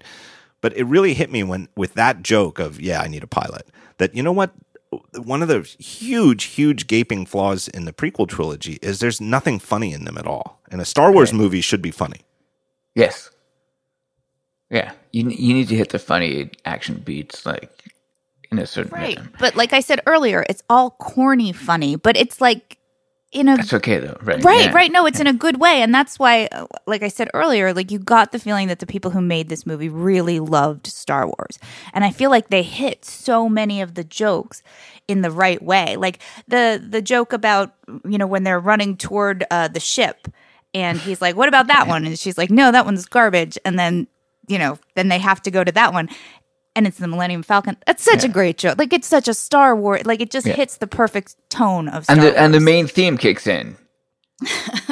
Like, the camera turns to show the Millennium Falcon, and it does like dun, dun, dun, dun, dun. It was so exciting. I don't know. Now we're playing for real, But it's such a perfect Star Wars joke. Totally corny, but yet you laugh anyway. But that scene with Poe and Finn is amazing because it immediately establishes Finn's character, who actually doesn't even have a name yet, but it establishes him as like a guy that knows what the good thing to say is. Like, he knows what the right thing to do and say is, but he's actually just really out for himself. Like, I'm letting you go because it's the right thing to do. Oh, you need a pilot? Yeah, I need a pilot. He knows what the thing to say is, and then he can't hold it together. Like, he can't lie very well, So, and that comes up again and again in the movie. Yeah, and so one of the parallels, I think, and it's not an exact parallel, but clearly Finn is, in a certain way, he is the Han Solo of this movie, where he's the character who's really just looking out for his own interests. Yeah. Lying and bluffing his way through everything. Yeah, where Han was sort of, as soon as we met him, he was grizzled and competent. Finn is competent in some ways, but definitely not world-wise like Han was, right? Right, because he's been a programmed stormtrooper this whole time. So yeah, I think it's amazing that he has as much thought as he does have. Yeah, exactly. If anything, it's kind of impressive that he's not more of an asshole. Not to take out of the moment, but did we tell our son that we're doing this? And is it weird that he hasn't wondered where we are? Like, I just thought of that, and he doesn't know where we are, and he's not concerned. He'll figure it out. Okay. Like, he just got new video games for Christmas, and I haven't seen him upright in days. One of the things that in the first Star Wars movie is Han and Luke. You really don't see them together much. They're on the Millennium Falcon, and Obi-Wan is telling him, about the Force, and Han. I always assumed it's because Han can't really stand him. And Han says, I've been all around the galaxy. I've never seen anything that makes me believe in an all-powerful force controls my destiny. And then they're on the Death Star, and it's really, the only real scene they have together is that scene where they decide to go rescue Princess Leia, and Luke is like, she's rich, there'll be a big reward, more than you can imagine. I don't know. I can imagine quite a bit. Well, they shoot their way out. They end up in a garbage compactor. Yeah, but it's mostly action. But it's somehow they're not together for that much. I mean, it's obviously more than Poe and Finn are together, but it's not that much. But then somehow, the way that it works though is that when Empire Strikes Back starts, and Luke says, on his communicator, Han, old buddy. And when, Luke doesn't come back and Han is like, that's my friend out there, I'm going to, you know what it is? It's when Kenobi gets cut down. Yeah. And it They're ties both standing right there and they see it happen. And I think that's the moment where it's like. There's something about the interaction between Finn and Poe that, to me, even though it's really minimal in this movie, that's just that one scene where they escape together and then when they're reunited and he's like, hey, that's my jacket. But somehow, like, if the next movie starts and it'll just feel like Poe and Finn are like best buddies and comrades with the deep camaraderie. Like, that's one of those things that J.J. Abrams really nailed. Yeah. Well, I mean, I don't know, but I would bet a huge amount of money that the next movie is not going to start back on that planet with Rey and Luke staring at each other. No, definitely. I think it's sort of like it's like a tradition in Star Wars movies that something happens in between the movies. You have to. What's the scroll going to be? The scroll's going to be like Episode 8. Did you see the last one? Like, what do you like? No, if not, pause it. We'll wait. All right, let me take another break here and thank our next sponsors. Our good friend at Igloo. You guys know Igloo. They make the internet that you'll actually like. Here's their story. Here's one of their angles that they have. What if you could give every one of your coworkers 5% of their day back just by using Igloo to facilitate team communication and sharing files and to-dos and tasks and just sort of organizing, just providing the glue that keeps your team together. Igloo can give you back a huge chunk of your time because it's so much better than the old internet that you might be using or the hodgepodge of disparate tools that you might be doing instead of having it all together in one place. You already have enough work to do. Why waste time trying to organize the to-dos and the tasks and stuff like that? Go check out Igloo. They've got everything all in one system. They've got like a little Twitter-like microblog. So you imagine having like a private Twitter that's just for you and your team. To-dos, file sharing, everything you need to get your work done, to organize your team. Where do you go to find out more? You get a free trial at igloosoftware.com/TTS. So that's another one where the slug is just the talk show's initials, TTS. igloosoftware.com/TTS. Use that URL. They'll know you came from the show, and you will get a free trial. Up to 10 people, you can just use Igloo for free indefinitely. So if your team's small enough, you don't even have to worry about paying for it. So go check them out at Igloo Software. Did you like that? You're getting better at those. You're really good at those. I don't listen to your show, but this is really good. You're getting better. I can't wait to hear you pronounce the next one, though. Wait, what is the next one? It got swapped out. This might be a Pixelmator type situation. All right. So we've talked about Rey. We've talked John about has some regrets. Yeah. He really does, doesn't he? So we talked about Rey. We talked about Finn. Poe is like he's man candy who can like fly an X-wing pretty great. He's got to have a bigger role in the next movie, right? Yeah, I think so. He's sort of like going to take the place of Han Solo, I think, in terms of. I really liked him, the just cool because guy, handsome, like Guy said, square jaw. Like he's got to be. Yeah, he was awesome. He's like almost too awesome. It's just ridiculous, So who are we left with? Kylo Ren. You want to talk about Kylo? Well, I was gonna go to where Amy had said, no, not that one. That one's garbage, and they take off in the Millennium Falcon, and then it was so exciting. But then here come Han and Chewie, and it's the thing I want to talk about is this that we find out, and when I don't know what other people knew with spoilers. I came in, I did know Han and Chewie were in the movie because I did watch the first trailer where there's Chewie were home. When they and you knew they were going to come through that door, right? Like, yeah, I kind of did. You can see the framing, and and I thought it was I thought it was telling that when they thought maybe it was the First Order that had boarded them, but they didn't clearly show the ship that had taken the Millennium Falcon in. Yeah. So since they didn't show it, I thought, this must be it. Well, it was getting sucked in through the front rather than through the belly of a Star Destroyer. So I was like, this is weird. Yeah, it clearly wasn't a Star Destroyer. So when it was Han and Chewie, I wasn't surprised, and it felt like the movie had gone on long enough without him. But what about, I have to say,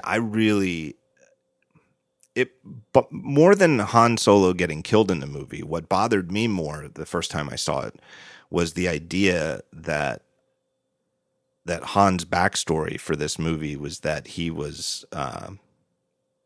separated from Leia, obviously for some significant amount of time, maybe most of the 30 years, or at least a lot of it. I think they fixed it at about 20 years. Really? I thought it was always obvious that they could never be together. Well, but they can't. Like that they can't stand each other. I mean, they obviously love each other, but I just think that, one of those not meant to be, like, they're not going to, like... Yeah. Had screwed something up. But like, exactly. Even if the son hadn't gone bad, Han screwed up. Yeah. All right, but even more than being separated from Leia, even way more, actually, I was bothered by the idea that he and Chewie had lost the Millennium Falcon. Mm-hmm. Yeah. I just feel like, all right, maybe he loses his family, all right, that happens. I mean, that can happen to a guy, but there's no way that Han Solo is going to lose the Millennium Falcon. So we're going to get divorced, but you're going to hold on to that Acura and you'll be perfectly fine. You're kind of a bad person. I don't know why I agreed to this. I like our car, but it's not the Millennium Falcon. If our car was as cool as the Millennium Falcon, I would say yeah. Like, I kind of thought when they boarded that maybe, like, the idea was going to be that they had planted the Millennium Falcon there, and that maybe they'd explain it, maybe they wouldn't, but that it was part of their plan, and that's why they picked it up, because it was, like, left behind. The idea that Han and Chewie haven't had the Falcon for some number of years really bothered me. He can't hold on to anything.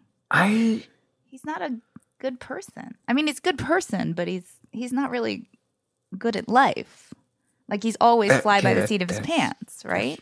Yeah, that's true. I'm not surprised. I look, like so much of this movie, it's a meta movie in so many ways. Han and Chewie not having been on the Falcon in 30 years is because we haven't been on the Falcon in 30 years. That's it. The reason R2-D2 is asleep the entire time until after we blow up the Death Star is because R2-D2 is the heart and soul of the movies. And after we've done the entire first movie again by blowing up the Death Star, rather than like a medal ceremony, we get to see R2-D2 reboot magically out of the ether for no good reason.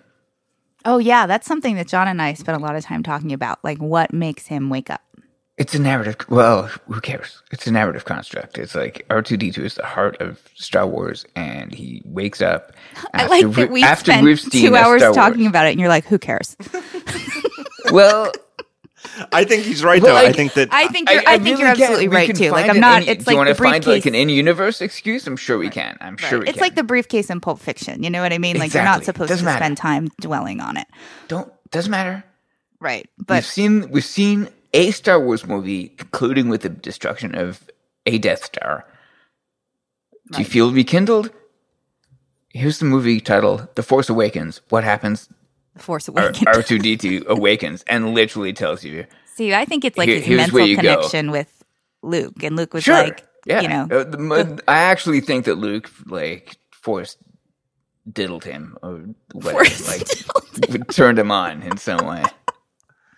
I think Luke was like, hey, you chill out until I send you a signal, and then I'll send you a signal, and you come to life. I use the word diddle for that. But yeah, so I think in universe, I think in terms of writing the script, it's like, who cares? It's like R2-D2 represents something to us. Right. And the fact that we have the new droid, BB-8, bump him and like want to resurrect him is, again, meta commentary on like, right. We have to, we're trying to reboot these old movies. We're trying to get them back. The whole thing about inheritance and how even just the scavenger stuff, like that the new people are scavenging parts from the old, from the old empire or from the old series, and they're reusing them. Like all of this is just, it's right. That's for us to say, oh my gosh, look at that. Look at the old ship. Or now I agree with you. I think that the whole thing, just like as a meta commentary, like that the movie is scavenging the old movies. Exactly. Oh, that's interesting. Exactly. Like the whole thing, like it works on like a lot of different levels. Not that I'm saying like this movie is high art or anything, but yeah, don't get crazy. But it's I think it would be. I think it's silly to think of it in terms of like, well, man, they already made this movie. So, yes. Okay, thank you. Now, can we think about why maybe they made these choices? And I think that the reason they made these choices is, it's a modern myth, and retelling a myth is part of being a myth. Certainly,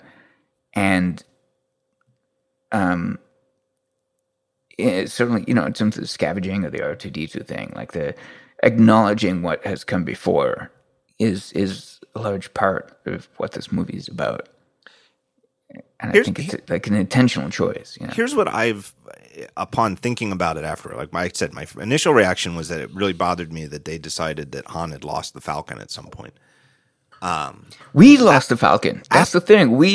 Right. I agree. Anyway. And that works for me. But the other thing too is I also really like the idea once it settled in that rock bottom for Han Solo, he still had Chewbacca. So the fact that he'd lost the Falcon just showed just how far he's fallen, and it lends some weight to like your that Han Solo, General Solo, and he says, "I used to be."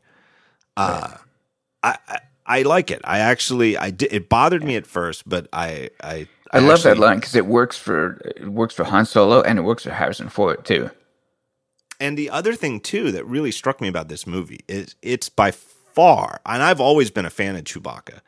And I've always thought that Chewbacca is an underrated special effect because to me he is the most credible and believable alien creature in any movie ever made. Yeah, like you just never doubt. And so many of the effects in the original Star Wars, they're good, but they kind of hold up only with nostalgia. Whereas Chewbacca, he does not look like a man in a suit. He looks like a Wookiee. Yeah. And I don't know what they did, like what was that magazine when we were kids that would have all the Fangoria? Fangoria. Yeah. Phantasm? I remember Fangoria. Yeah. But like just the effects that they did to make his mouth not look like a human mouth and everything. He's always been a super credible alien, and I loved it. But this movie to me was by far and away the best Chewbacca movie ever. He on his own. He kind of steals the show. And in terms of just emphasizing what an incredible friendship he and Han Solo have. Really? Because I think, I'm not dwelling on it, but I think he got over it pretty quickly. I mean, Han Solo died. And I think one of the second things I turned to you and said after Han Solo died was, oh my God, poor Chewie. After I said, why couldn't it have been Chewie? But they did a disservice to that. Yeah, I felt like he just wasn't, because then afterward he's flirting with that nurse. Come on, Han Solo died. No, that was before. I've only seen the movie once. Yeah, No, it's cool. That was before. And Okay. But I just feel that was like- kind of adorable. That was adorable. That really was adorable. But I didn't feel he was broken up enough. I feel like well, who knows? I feel like Chewie's got no reason he to shoots live. a family member, Right. Like which is very not like the Chewbacca we've ever seen. Like he may strangle Lando. Lando got Han Solo frozen in carbonite and sold to the Empire and then He back shot to Jabba the Han's Hutt. son, And he who didn't Han kill was- him on sight. You know, he shot Han's son, who Han was willing to die to try to rescue, and Chewie was like, "Screw you! You kill Han Solo. I'm shooting you." Yeah. Friend. And he got him pretty good too. And they spent a lot of time in that movie establishing that like that thing hurts. Right.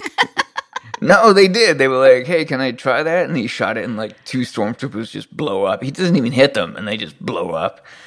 They spent a lot of time establishing that thing is that's gonna sting. I feel like you guys take this like a lot more seriously than I do, and you have like some You super. think? I don't know. But you guys have some super insights. I would have guessed so, but I mean, you're actually heartbroken. Like you. No, I was texting truly- you, and I just was like, "Oh man." I texted John right after. I'm like, "I'm sorry. I think I made him be sad because I talked about Han Solo." I know, like it really got to me. But let's talk about like because Jonas got one for Christmas. Let's talk about Kylo Ren's lightsaber. Like, why does it have like a stick at the bottom that you can cut yourself open with? Like it's got the crossy thing, and Jonas still insists that Han Solo died with the crossy thing. Like Han Solo's not going out with the crossy thing. Like he got the big end. Oh, But why? Like you can't take out Han Solo with the crossy end because you know it's like a cross. no, that was pointed right at his chest. Right. It's so obvious. I mean, it's going kid's right a through him. Stupid kid. But He's what not if a stupid kid. He's a hopeful, lovely kid. That I'm his mother? I can call him wish stupid. I was that hopeful that Han Solo would come back, but he's dead, He was so sure, and I was just like, no, and stop. And then him saying it was getting me more upset. But I anyway, love to hear like I'm more emotionally affected by this than you. So right, like, don't- and Jonas was just like, "It's fine, Mama, it's fine." I was like, "You don't understand. I have loved Han Solo my whole life." Like, I cannot be your mother right now. I need to Yeah, I deal with cannot this be your mother. loss. of and Han seriously, Solo. on the way home, he was like, "He's fine." I was like, "Just get out of my face! Get out of my face! Like, I can't take it." It was a real ugly scene. Yeah, like this breaks families apart. But why does his I'm thing sorry. have that like it's like a half a Darth Maul like at the bottom, and it like John and I were saying, it just seems like you're gonna stab yourself. His lightsaber makes no sense. My take on it is that the production designers wanted to make an original lightsaber, So they could sell That they more could- like the Darth Mauls, where they had the double sided. But which This was is better than cool. Darth Maul. This is way Yeah, better than Darth but Maul. he wielded his like Rey's stick like in the middle and Yeah, twirled yeah. and stuff like this. But Yeah. this one just has one like I imagine Kylo Ren has a whole bunch of robes that have like cuts in them because oh shoot I cut myself with my lightsaber because he's not that good at it. Well, he does use one of the edges to hurt Finn, right? It just doesn't seem like a practical design, though. It's It's exactly an impractical design. But we It's bought fine. one, so I mean something's working. So it worked out.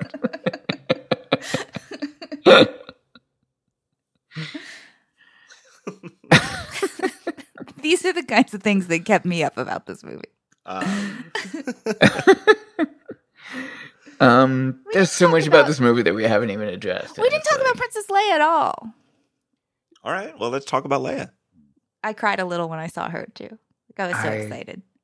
Well, God, I love how Leia. great that scene where Han and Leia are reunited. It's my favorite scene in the whole thing where Han and Leia are reunited, and like it's such a good Star Wars joke. And then C-3PO pops up, and he's like, "What does he call him? Does he call him Captain Solo?"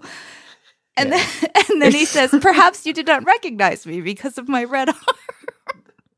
And it's so funny. It's so It is- perfect. It is a high C-3PO. Perhaps you did not recognize me because of my red arm. And Han Solo, of course, recognizes him because he hates him. And he looks totally the same. One of the best things about Han Solo is that he hasn't just murdered C-3PO at this point.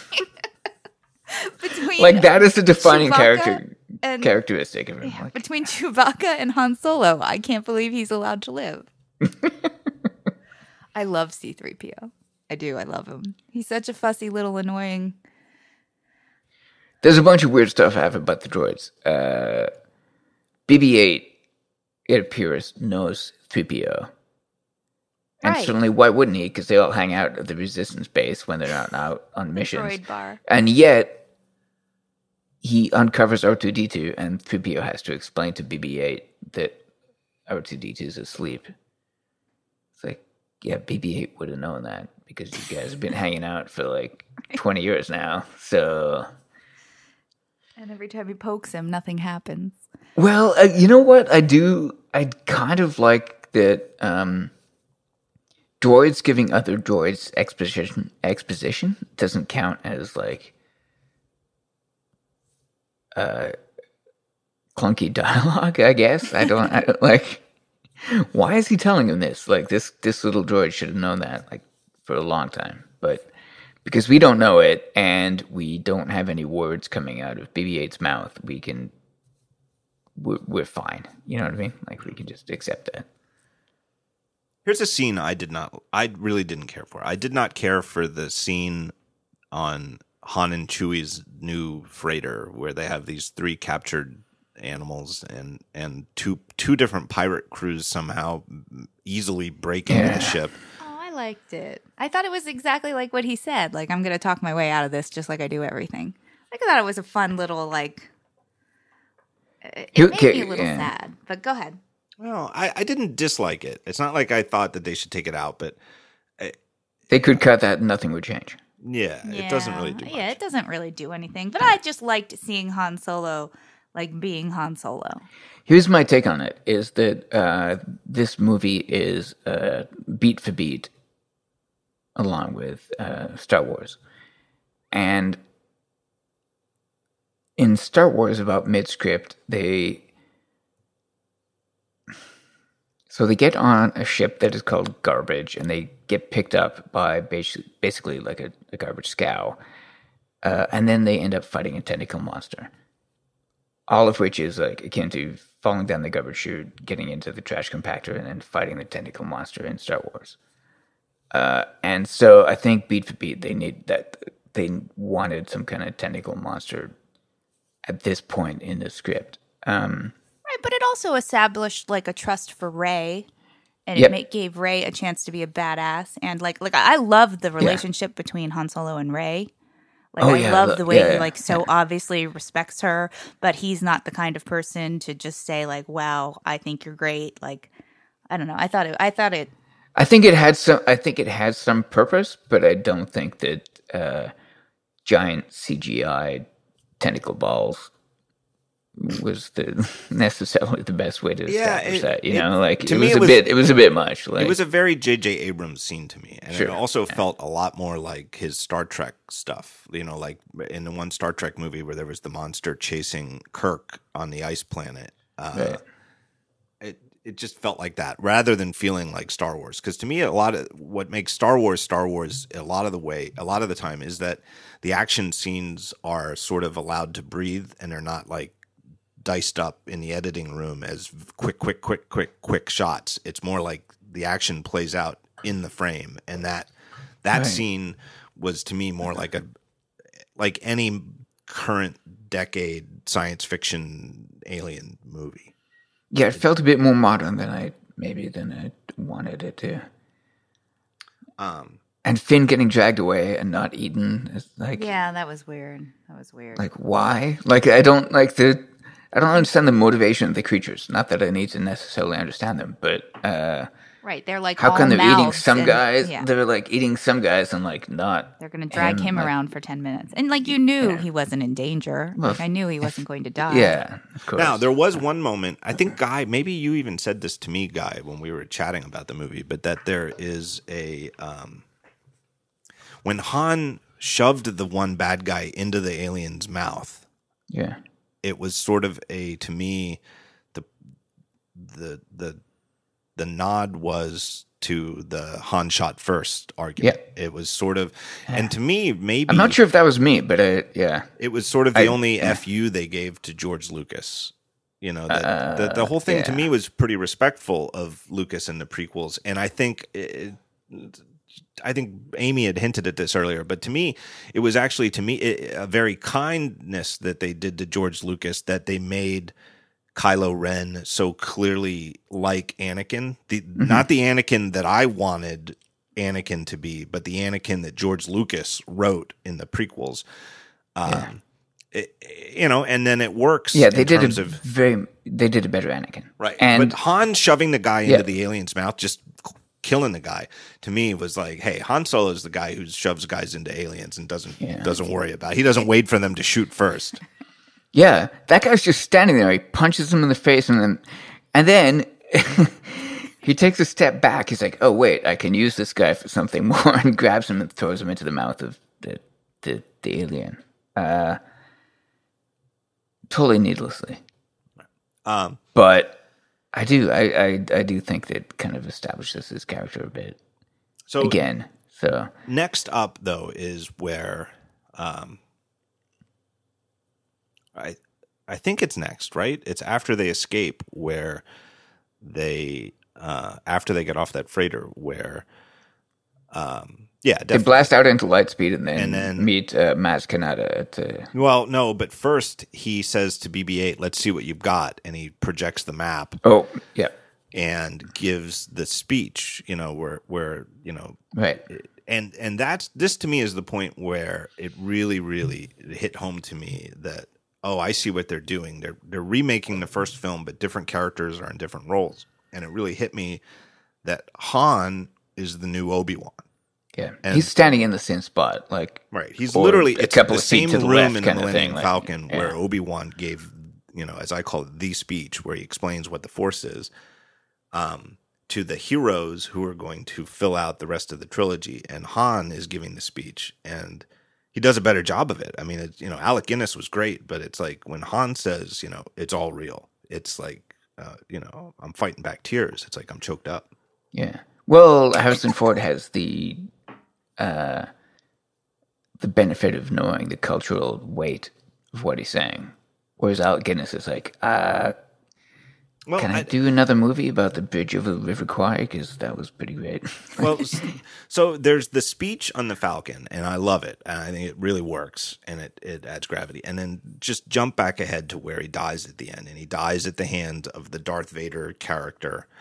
And it's witnessed by the new heroes who are younger. And Chewbacca. It's not just witnessed. They are incapable of interfering. Right. Or intervening, they're helpless, right. They're helpless. Right. All they can do is watch. Yeah. And, you know,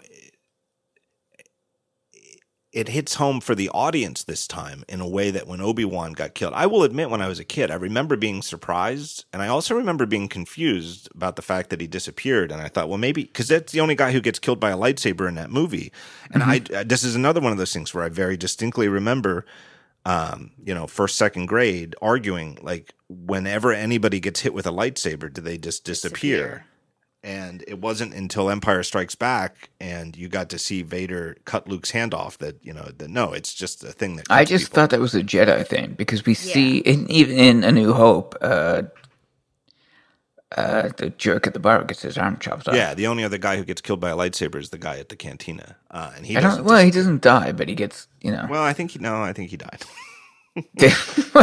He definitely lost a lot of blood. We know that. There should be more spurting. No, but he had a very bad day. This is a thing, though, that I remember thinking, and I've always thought it, but even as a little kid, I really wasn't that happy with the way that Obi-Wan went down. And I realized what Lucas was going for, that he was sacrificing himself, knowing that by doing this, that the Luke and the others could escape on the Falcon.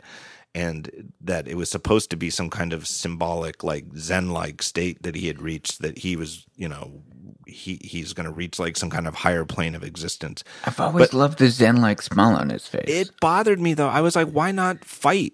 Maybe you could beat this Darth Vader. He did. That's the thing. He won. It bothered me But at the end of Jedi, that's exactly how Luke wins. Well, I agree, but it bothered me. He defeats Vader, and then it's just like, okay, look, I'm done. If you have to kill me, you're going to kill me. Whereas Han's sacrifice here and letting Kylo Ren kill him, to me it was way more believable than Obi-Wan. Or not believable, but to me it was more satisfying than Obi-Wan's. And I know Amy disagrees. Yeah. But I really do think... I can't believe you found it satisfying. I found nothing satisfying about it.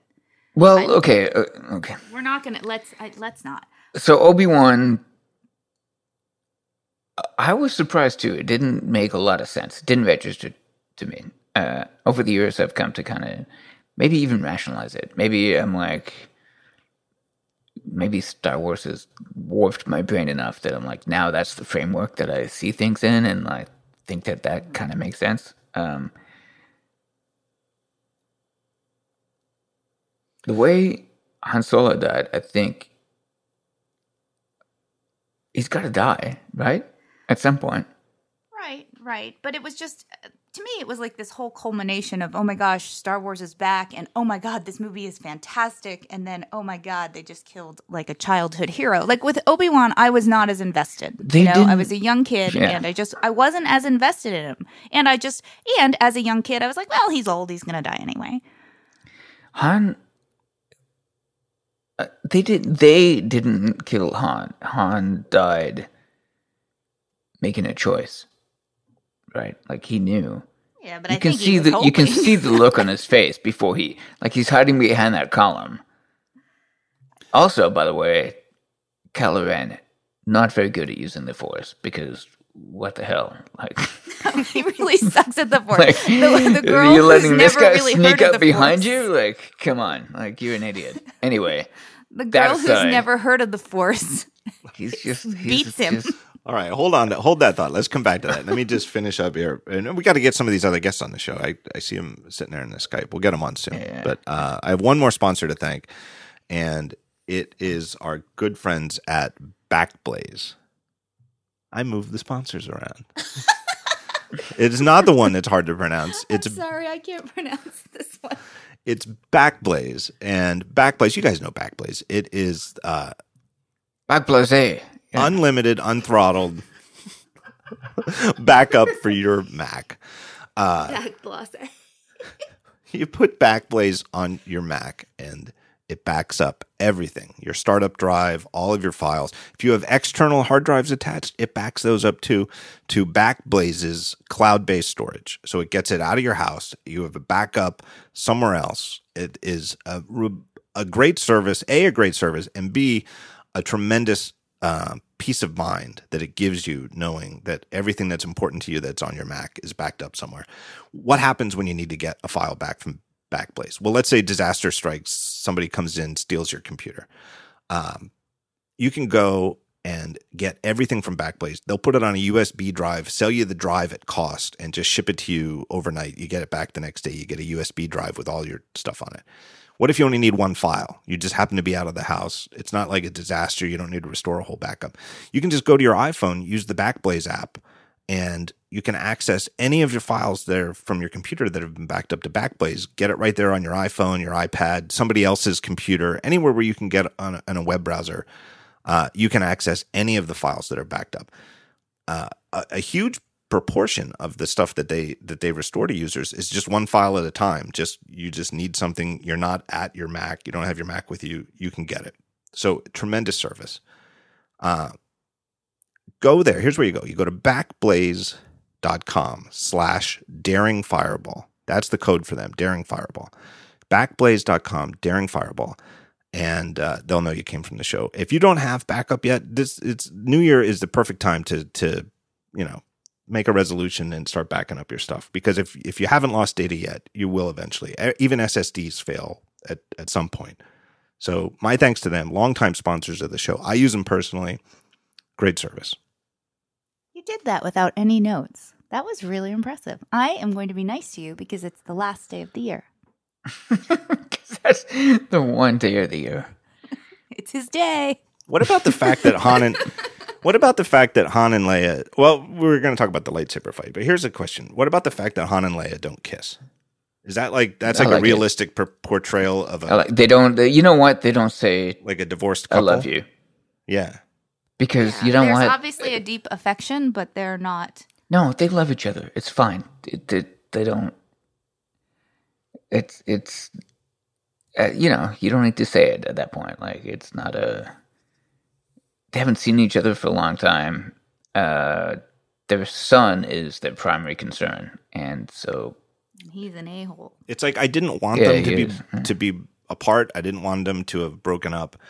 But I believed it. Like Amy said, like I do kind of believe that it just couldn't work. They're just too volatile and they're both too used to being in charge. Yeah. It couldn't work. Who doesn't want to be Han Solo?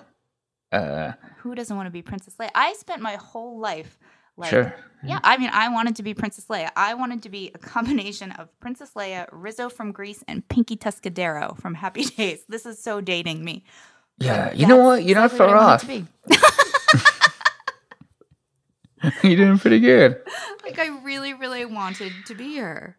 All right, so here's... But I mean, Han, come on, Han's going to screw it up. Han's going to do something. I believe it. I thought that But Han's going to screw it up, and you know what? She's not going to take it. Like, that's the other thing. She's not going to be like, well, let Han be Han. She's going to say, screw you. That's what I love about her. Right. I feel like if they would have, And I feel like he missed her way more than she missed him.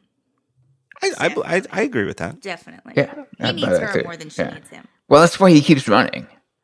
Right. She's not scared to get off that troop transport and say hi to him. And he's like, oh, God, okay, I got to... She doesn't... Leia. What did you say? Leia doesn't want to see me. Yeah, he's like... Yeah, he goes to see Maz Kanata to get the droid back to the Resistance because he's scared of facing Leia. Right. Well, all right, here's the last two things I want to talk about. I want to talk about Maz Kanata. What's her name? Tanaka? Maz? I'll just call her Maz. I want to talk about that. I may be screwing up in there. And then I want to talk about the lightsaber fight at the end. And I don't care which order. I guess we'll go in chronological order. So we'll talk about Maz first. I felt like that was probably the worst scene of the movie. It just felt the potential was there, and I like the whole idea of it, but it just didn't seem right. I'm not sure why she's a CGI character. Well, yeah. I found her very distracting. I found that character distracting because she just looked out of place. She looked like one of the characters from the prequels, Right. And she's an amazing actress. I think maybe they were trying to go for the Yoda thing, but it was like she was trying to give like a Yoda vibe. And and that actress is like tall and slender. Like it's a very different. I have Yoda, like heard, like it in the now that I'm not afraid of spoilers, looking into it, that whole scene was rewritten, and that the actress who played her had to come in and re-record all of her lines. That the way it was originally written was different. Like to the point where at one point she says. I'm no Jedi, but I know the Force, and that apparently in earlier drafts it was more clear that she had the Force, and that I actually just ordered the book. Renee was on the show, the previous episode to this, and Renee told me about this book, the making of Star Wars: The Force Awakens. So I ordered the book, but one of the things in the book, it has all these effect shots and stuff like that, including some that aren't. Were cut from the movie, but apparently one of the scenes that was cut was in the battle that breaks out, after on her planet when the TIE fighters are busting up her bar and everything. There's like a part of the building is going to topple and might hit Finn or something like that. And she uses the Force to like keep the blocks from hitting him. That would have made more sense because what is she, just a Jedi groupie? Like why... Does she know so much about it? Well, and it would have made more sense. Well, I'm okay with her just being... Like a scholar of the Force? Sensitive, I guess. Like, having all the weird Force dreams and, like, being in tune with that kind of stuff. Well, that's part of it. The other thing I've read when I looked up who Max von Sydow's character is, this Lor San Tekka. At least, I mean, who knows? Because it's Max von Sydow. Like they should just rename that character. Well, his character is apparently, according to the Wikipedia, he's like a a priest in the Church of the Force or something like that, and so they're not Jedi, but they're like it's like another sect of good guys who use the Force, and I think it's similar to the way that these Knights of Ren aren't Sith, but they are bad guys who use the dark side of the Force. Mm-hmm. And the gist I've gotten from this is that in this, they're broadening the view of the galaxy and the Force to the point where it's, yes, there are Jedi and there are Sith, or there were at least. Maybe the Sith are dead, but that they're not the only two groups that use the Force. I don't know, but it seemed to me like this Maz was clearly supposed to be somehow, and that's how she got the lightsaber. That she's got the Force in some way, but just the way that it came out on screen just felt like blah. Right, there was no explanation of it. Yeah, it felt a little flat. Didn't really run. I did love that flashback scene though. Flash back, forward, sideways, whatever the hell that was, like the Force dream that when she first touches it, right? Yeah. I feel like there's a lot of secrets in there. Like there's a lot. Yeah. There's somebody.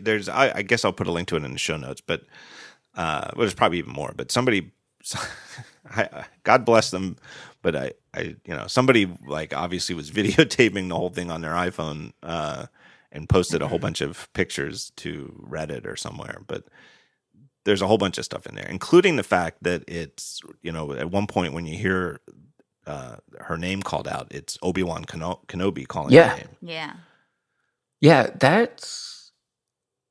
I thought that'd been said somewhere. So Obi-Wan Kenobi calls out Rey, and it's actually Alec Guinness's voice. Right. Did you? John told me this story, but I'm trying to remember where I heard it. So J.J. Abrams was at some kind of. It was J.J. Okay. So it was like and it was public, so it's not like him. It was on stage at like a screenwriter guild event for The Force Awakens, and J.J. said that they brought in who's the young Obi-Wan? What's his name? Well, the most recent one is the guy that did for the Clone Wars. The other one, the one from Ewan McGregor. Well, no, the guy that did it for the Clone Wars recorded it all first. Yeah, so the guy who did the Clone Wars cartoon came in, gradually got replaced, and he's like, and then they got Ewan McGregor, and so they were going to throw out the Clone War guys thing and use Ewan McGregor's, and then some of the sound guys found an old clip of Alec Guinness where he said. I forget what the word was. Afraid, right? He was saying the word afraid, and they, I don't even think it's from Star Wars. God knows where it's from, but yeah, who knows? But they found Alec Guinness saying the word afraid and clipped it, and that just the Rey part of the word afraid. It not only was Alec Guinness's voice, like JJ said, it was exactly the way I would have if I could direct him to say it. It was exactly the way I would tell him to say Rey. But didn't they mix it? So they mixed it with Ewan McGregor's to sort of get like which isn't right. Come on. Well, you got to even it out a bit. They had Frank Ellis come in too and do the Yoda bit at the beginning. What was the Yoda bit? Like right when she starts tripping balls, she says something about she hears Yoda say something about like, oh, it binds us, it surrounds us. Oh, right. Like that kind of like Force, like the beginning of the Force speech that Yoda gives. Yeah. Luke so here's a question: Empire. Do you think that in the next movie, now that Luke is back, do you think Luke can still communicate with Obi-Wan and Yoda, or is there like a time limit? Like after you're a Jedi, even if you know the trick that those guys know, where you can still communicate with other Jedi after you've died. Is there as the years go on, it gets weaker and weaker, like a battery running out or something? Or I think we're most likely to find Luke broken. I think he's a terrible alcoholic. Yeah. I do. I think he's and it's not alcohol, it's like just he's a meditation holic. Do you think there's like Obi-Wan a lot of Jedi yoga, whatever he does. Jedi yoga. Not, No, I think he's broken. I mean, you can tell by that last scene where he's like, well, first of all, he just runs away and he's disengaged. Yeah, and it seemed like they could really run away. Seemed like they could really use his help. Yeah, you think? A little bit. And he's just not involved. And I think Ray and him are going to rehabilitate each other in some kind of way. He's going to be the Yoda. Yeah, he's going to be the Yoda, and that's going to give him. I don't know. I kind of think that each one of these movies is going to kill off one of our old people. We've had Han go. Leia or Luke is going to be next, and then Luke. Whoever's left will be in the last one. Can't kill Leia. You can't kill. I don't think you can kill Luke. Oh, you got to kill Luke. Well, you can't kill him in the next movie. I'll kill Luke right now. What about? All right, you know who you can't kill? Han Solo is who you can't kill, and exactly, and it already happened. What about the fact that they're only going to make 3 of these? And I know there's these offshoot movies. You know, there's going to be a Boba Fett movie, and there's going to be a Boba Fett movie. There's also supposedly young Han Solo, young Han Solo movie, which I think sounds like a disaster. I think it's just don't do it. Who's going to play? Like right. Yeah, I know. You can't even get River Phoenix to play him. Oh, tasteless. Well, I'm just saying you can't get him. He's not, He's not available. Not available. He's like Wet Antilles. His agent ain't picking up the phone. He's a weird brother. But what about the fact that they're only going to make 3? There's episodes 7, 8, and 9. They're only going to make 3. He was available, but they decided, like, for the interest of drama and secrecy, that Luke literally only appears in like the last 30 seconds of the film and doesn't have a line. Was it a wasted opportunity? No. They used him exactly how they wanted to use him. I think they used him well. He is again, getting back to the meta thing. Luke Skywalker has been our hero effectively in the 3 movies that mattered, like the original trilogy. And this movie is about resetting everything and getting us back to where we were, to refinding what it is to be Star Wars fans. That's why R2 wakes up. And then we have like a 5-minute denouement. And then we have Rey, our new hero, handing the baton. I know I've said this before to you, John, but like literally it's a baton. Like it's like you can't make it more obvious, like trying to hand the baton back to Luke. And I think that's just a visual storytelling, very metaphorical, trying to bring back, like it's passing of the baton from the old guard to the new guard, but it's flipped on its head kind of idea. You guys are so optimistic. I think Mark Hamill just needs more acting lessons. They were like, just turn around at the end, and that's good. And he works a lot. He does like a lot of voice work. He's on TV. Yeah, he does do a lot of voice stuff, right? Yeah. He's the Joker in the Batman animated series. Yeah, and the video games. But there's a reason he does a lot of voice work. I think. Sure. Oh, he looks amazing. I'm not saying he's ugly. I'm saying he's a bad actor. He's always been a bad actor. So right. Well, and now you know what? Hired, a bad actor is he's been I don't know, a gross actor, and I mean gross, not in like disgusting, but in like he's cigarette butts. He likes he overemphasizes, like it's a very stage acty kind of thing that he does, like the Joker in the Batman the Animated Series. Anyway. I don't think he needed the line. I think they used him exactly the way they wanted them to be used. But using him this way means we'll never get to see Han and Luke together again. Like, oh my nope. God! Oh, that's okay. Say this to me. You know what? I didn't like them together anyway. I'm not gonna get upset. I'm not wasting my time. Wait.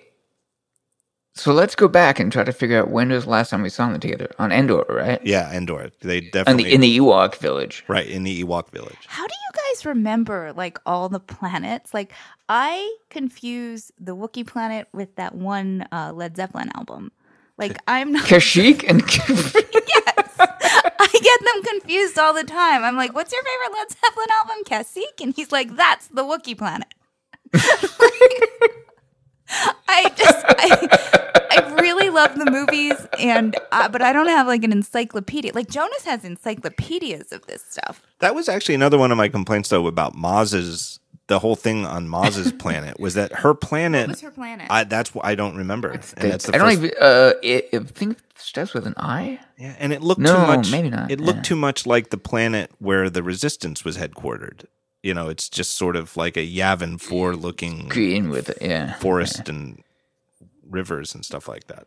Well, I've always kind of made fun of Star Wars for having like. One planet is all ice, one planet is all desert, and like one planet is all, and it's like, you're going to run out of those pretty quick. Even Jonas is like, why don't all these desert people move? That is a smart kid, yeah. There are lush planets, like the Wookiee planet is lush. Yeah. Kashmir. I don't know. Kashmir, yeah. It's my favorite. All right, Indian province. I do want to. We touched on it before. I want to talk about the lightsaber fight at the end of the movie. Yeah. We got to talk about the bad guys at some point too. Well, yeah. So, I thought the lightsaber fight was incredibly well done, and you can quibble about the fact that how would Rey hold her own without any training? But to me, it's just she's super strong in the Force, and Kylo Ren is not really that good. So Kylo Ren sucks at pretty much everything, which, Amy, I feel your pain. I really do. He sucks at life. He's bad. And you know what? Like, okay, bad thing aside, I hate the way, like, he's not good enough to be Han and Leia's son. Like, he's just not good enough. Like, how could they ever? But it's like, I guess it's like Han says, there's too much Vader in him. Yeah. Or too much Anakin, really. Yeah, like, well, Vader was awesome. Didn't help either. Because, but there's too much Anakin in it. So, he got shot by Chewbacca. Uncle Chewie shot him, but good. Uncle Chewie. Yeah, because if you think about it, though, you have to think that when he was a kid, until he went bad. There's no way Chewbacca didn't change his diapers. Right? And then he straight out, called out, shoots the guy. Oh, what a moral dilemma for Chewie. Not really. He's Chewbacca. He's like, I'm printing up T-shirts. I'm taking you down. I'm taking you down, you whiny bastard. Oh, now that Han's out of the picture? Boom. Yeah. Finally get to kill you. I really liked the lightsaber fight. I thought that it was what the lightsaber fights were supposed to be like, which is like a good sword fight in a kung fu movie. I loved both of them. And not, force-powered people doing 40-foot triple Lindsay jumps in the air, and doing all this fantastic stuff. It's just a couple of people like chasing in tight quarters, swinging lightsabers at each other. Yeah. I like the idea that you can be trained and be competent with a lightsaber. But if some random dude like Finn picks up a lightsaber and he's got some kind of, he's a soldier. And we've seen the soldiers use the that crazy baton thing earlier in the movie. He's not incompetent. I like that he can hold his own for a few minutes. I like the idea that maybe like the stormtroopers, as part of their standard training, are trained specifically just like anti-Luke Skywalker. Like, we don't even know where this Luke Skywalker is, but if he comes back, we want you to have some training against a guy using a lightsaber. Well, so I've got the Force Awakens visual dictionary thing here. Did you notice that the guy that has the baton, like, he drops his gun, but he's holding a shield at the same time? It's like basically riot gear. And he starts beating on him with his riot gear baton kind of thing. So yeah, like I'm totally cool with the idea that like a stormtrooper can have some kind of basic training. And he's actually not good. He gets kind of destroyed, and like Kylo Ren is but he holds his own. With it. But that's what makes it amazing, because you're like, let her have it. Let her have it, because you know that she's going to kick ass with it. And he manages to. So here's the thing: he hits Kylo Ren in the shoulder, and then that's it. Like the lightsaber goes flying after that. Like Kylo's. What kind of piece of shit dude with the Force gets hit by an old stormtrooper with a lightsaber? I mean, he had been hit by Uncle Chewie, had taken a chunk out of him. Yeah, and he was bleeding. Yeah. But he's also an I was in a arrogant, fugue angry. state He's by this not point in the good. movie. He is not. He's just not. He's not competent. He's not competent. That's like, and he knows he's not competent, which is, I think, Why his he has the driving fits. character. Like, yeah, it's bad. What Like, if- all right, yeah. we got to And then, we yeah. got to wrap it up soon. But What are you talking about? It's only 2 hours. well, I don't. We might have to cut some of the special guests, but we got to talk about this Supreme Leader Snoke, right? Oh, the Snoke. That it didn't make any sense. Why did it look like Gollum? And that was another like CGI distracting thing that I thought didn't fit in with the whole movie. I thought it was weird. That is my least favorite thing about And the is movie. he I like the think that Wizard was of Oz? Like, is he a projection? Like, is that what it is? Like, I have Yeah, no he's a idea. hologram, and he's bigger than he's And actually. he's like a in little real life. worm. Well, we don't know how big he is. Is yeah. he human He seems- size? Is he like Yoda size? Or is he actually like 9 feet tall or something? I Kylo think I've Ren's heard somebody hair. say that he's normal size. But he's That obviously could have been like got- an ILM. that could have been like not. But what yeah. you're supposed to get out of it, though, is that like hologram technology has improved in the last 30 years, such that he looks like he's actually in the room, 40 feet tall, with the first time we see him, where he's talking to Kylo Ren and General Hux or Admiral Hux, whatever his title is. Yeah, General General, Hux. yeah. And the way that it looks like he's there, and I had a bad. I thought, oh my god, are they trying to tell me that this guy is 40 feet tall? Because that's ridiculous. And then when he disappeared, it was like, oh, I get it. It's just that hologram technology has gotten like high def. He's just on a big screen. I don't like that guy. I don't like the way he looks. I don't know why you would make him He CG. doesn't even look Star Warsy to me. Like, he didn't No. look right. I guess maybe I am influenced by the fact that he does look like Gollum, but like, it totally didn't fit. It just again. I don't distracting, understand him didn't fit. at all. They keep going back to him. Right. It's not like they had like one scene and it's like, okay, I can forget that and keep moving. They just keep showing him over and over. I don't even. And like it's his always name. Yeah, like what a kind of meeting. name Like, is that? That's not a we badass screwed name. everything up. What do you think we should do? Right. It's like, Like everything's. I don't a mess. know. You're incompetent boobs. Like, blow up on the planet. Like, I'm a forget it. I'll movie. find somebody better. Like, Yeah, even as like John said, his name isn't good. It's like that's like your kid's like teddy bear, Snoke. You know, like it's the not. worst. And he's the Snoke. Supreme him Leader Snoke? Snoke. Supreme Leader Snoke. Stupid. It left me thinking. You know, because I'm a moron, so it left me thinking about a totally inconsequential plot point. Like I'm missing the movie because I'm like, what's going on here? But most of the other new names are good. Like Rey is a good name. Finn is a great name. Kylo Ren is a good name. Kylo Ren is a the good best name. thing about him. And the Knights Ray. of Ren. Well, so first of all, no. You don't Kylo like Ren, his actual first name before he went bad is Ben. Oh, Oh, right. So right, Ben, right. Ren, Ray, things get way too. I forgot it that he was. It's like everything's a little bit too close for. That's a good moment though when Han Solo calls out God, it's Ben. great. Ben. Man, that's Yeah, that was. but you can hear it. I rolled my eyes. It's because it's the beginning of the end, as far as you're concerned. You're like, screw this movie. You rolled your eyes because you were busy like pouring petrol into like your Coke bottle and like trying to light the fuse. I know. I should have brought a cyanide pill to this movie. I was not. No, I didn't know. Fire. I didn't know. Let's just stick with a firebomb. All right. What else do we want to talk about before we wrap up? So the actual lightsaber Not his battle janky between lightsaber. Rey It's very and important to me. All right. Here's a question. So Rey- in okay, the next movies, does Rey build her own lightsaber because that's what Jedi's do, or does she No, continue she to gets use the blue one. Anakin's? She just uses Anakin's. Yeah. she loses it I don't at think the she end of the builds her. second movie. I think she uses that one. I think it's I like think- a thing, and it's obviously spoke to her.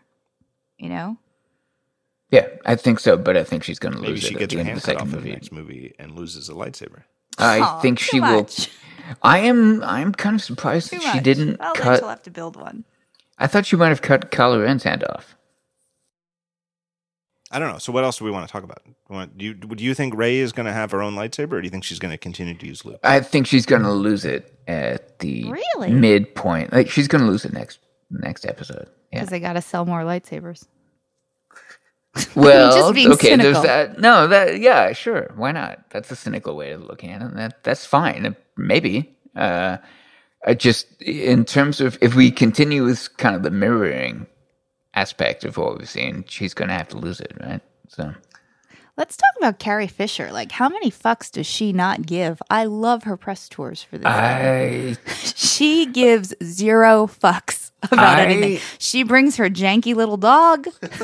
I have never wanted to have sex with Carrie Fisher more like than right more now. than like slave Leia. No. Like, yeah, exactly. Like, kid, young boy kind of thing. Like, holy shit, look at that. That's like a woman. Carrie Fisher is just the best. She's amazing. She's really, really good. She seems to be having fun. Yeah, like she's having fun and she's just saying all the shit she's wanted to say. She's kicking so much ass. It's hilarious. Right. And then she had those tweets about, because it is true, like she got judged on her looks. And I thought she looked amazing.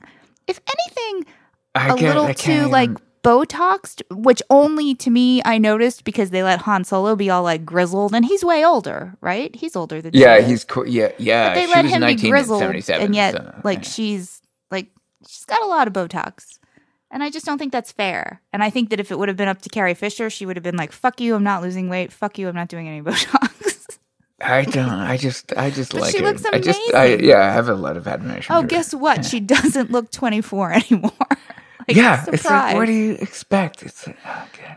You know what? I feel like she feels and sounds and looks like old Princess Leia in a way that been through some shit, but in a way that it in a way that Harrison Ford doesn't inhabit.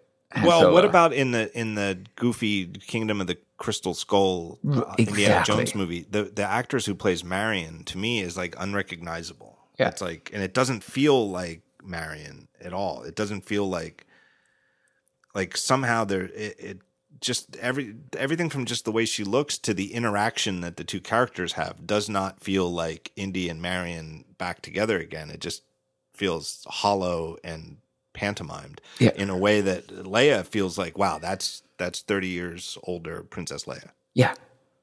And she's in charge. Right. And she's kicking some ass. And Han Solo is still way overstretching himself. Right, he's still a little bit of a fuck up. You know what I mean? He's always a fuck up, but yeah, at this point, it's like he's but it's he's like beat. sadder. Like that it's little sadder because he's older. Well, the gangs literally tell him like, "Kid, there's nobody else to screw over in the galaxy. Like you're done. There's nowhere to hide." Leia, on the other hand, is kind of on the top of her game. She's like, no, look, I'm cool, calm. I got my shit together. I'm like taking care of business. I'm landing on the battleship or the transport right after a battle. Like, yeah, she's badass. She makes a bit more sense to me than Han does. Although I can see Han being the kind of stubborn idiot that would still be getting himself into those kind of situations in his 70s. Right. So. He's got like a self-destructive streak. Yeah. Well, how did that work out, Amy? Shut up. We're not going to talk about it. You know what, though? This felt so cathartic to get it out. Oh, that's good. Okay. Because I can't talk about it on Twitter, and like everybody is like, Star Wars is so amazing, and I just want to scream, screw you, Han Solo's dead. Like, give it a week or something. So will you go see the movie again now?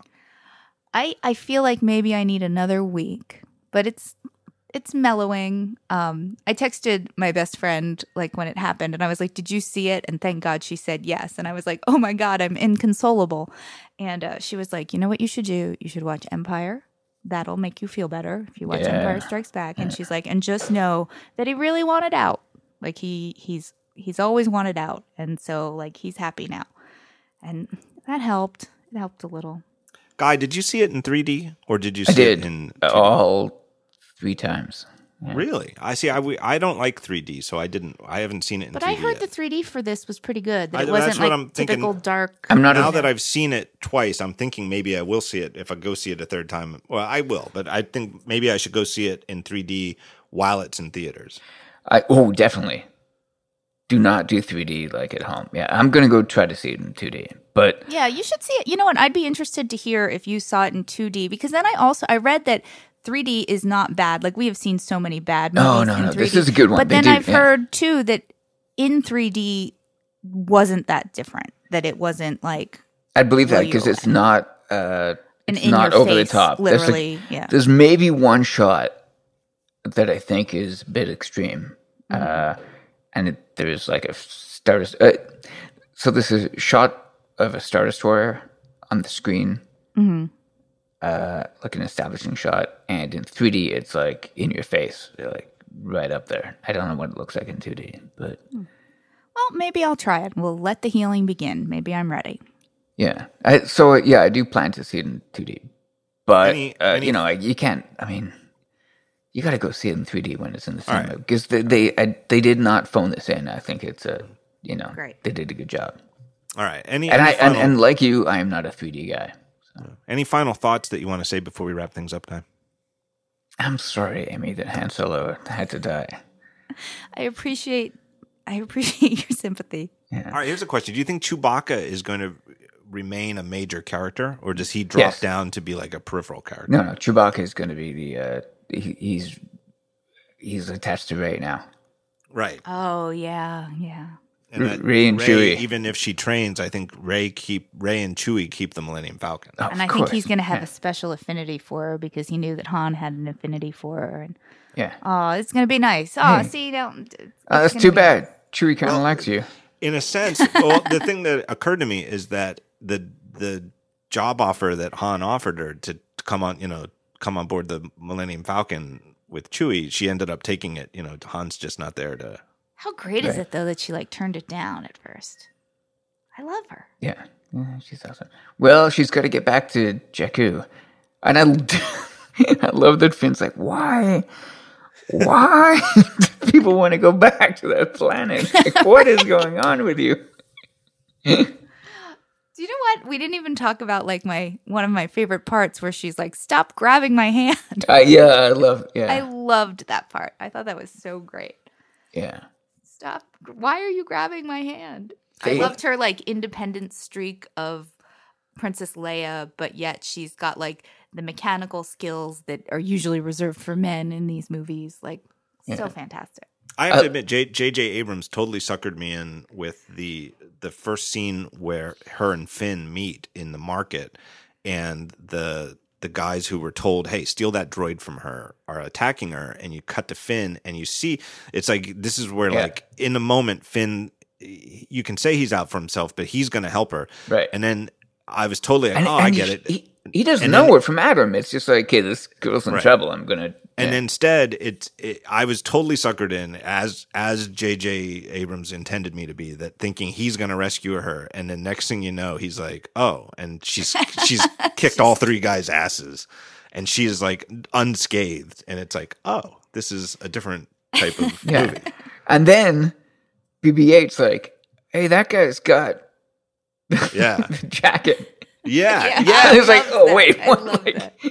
You're right. Because then immediately he's like, oh wait, not only are you surprised that she didn't need to be rescued, but immediately she's like got him on his ass and is like, all right, give us back the jacket. Yeah, like that's the next target. Yeah, and BB-8 keeps electrocuting him.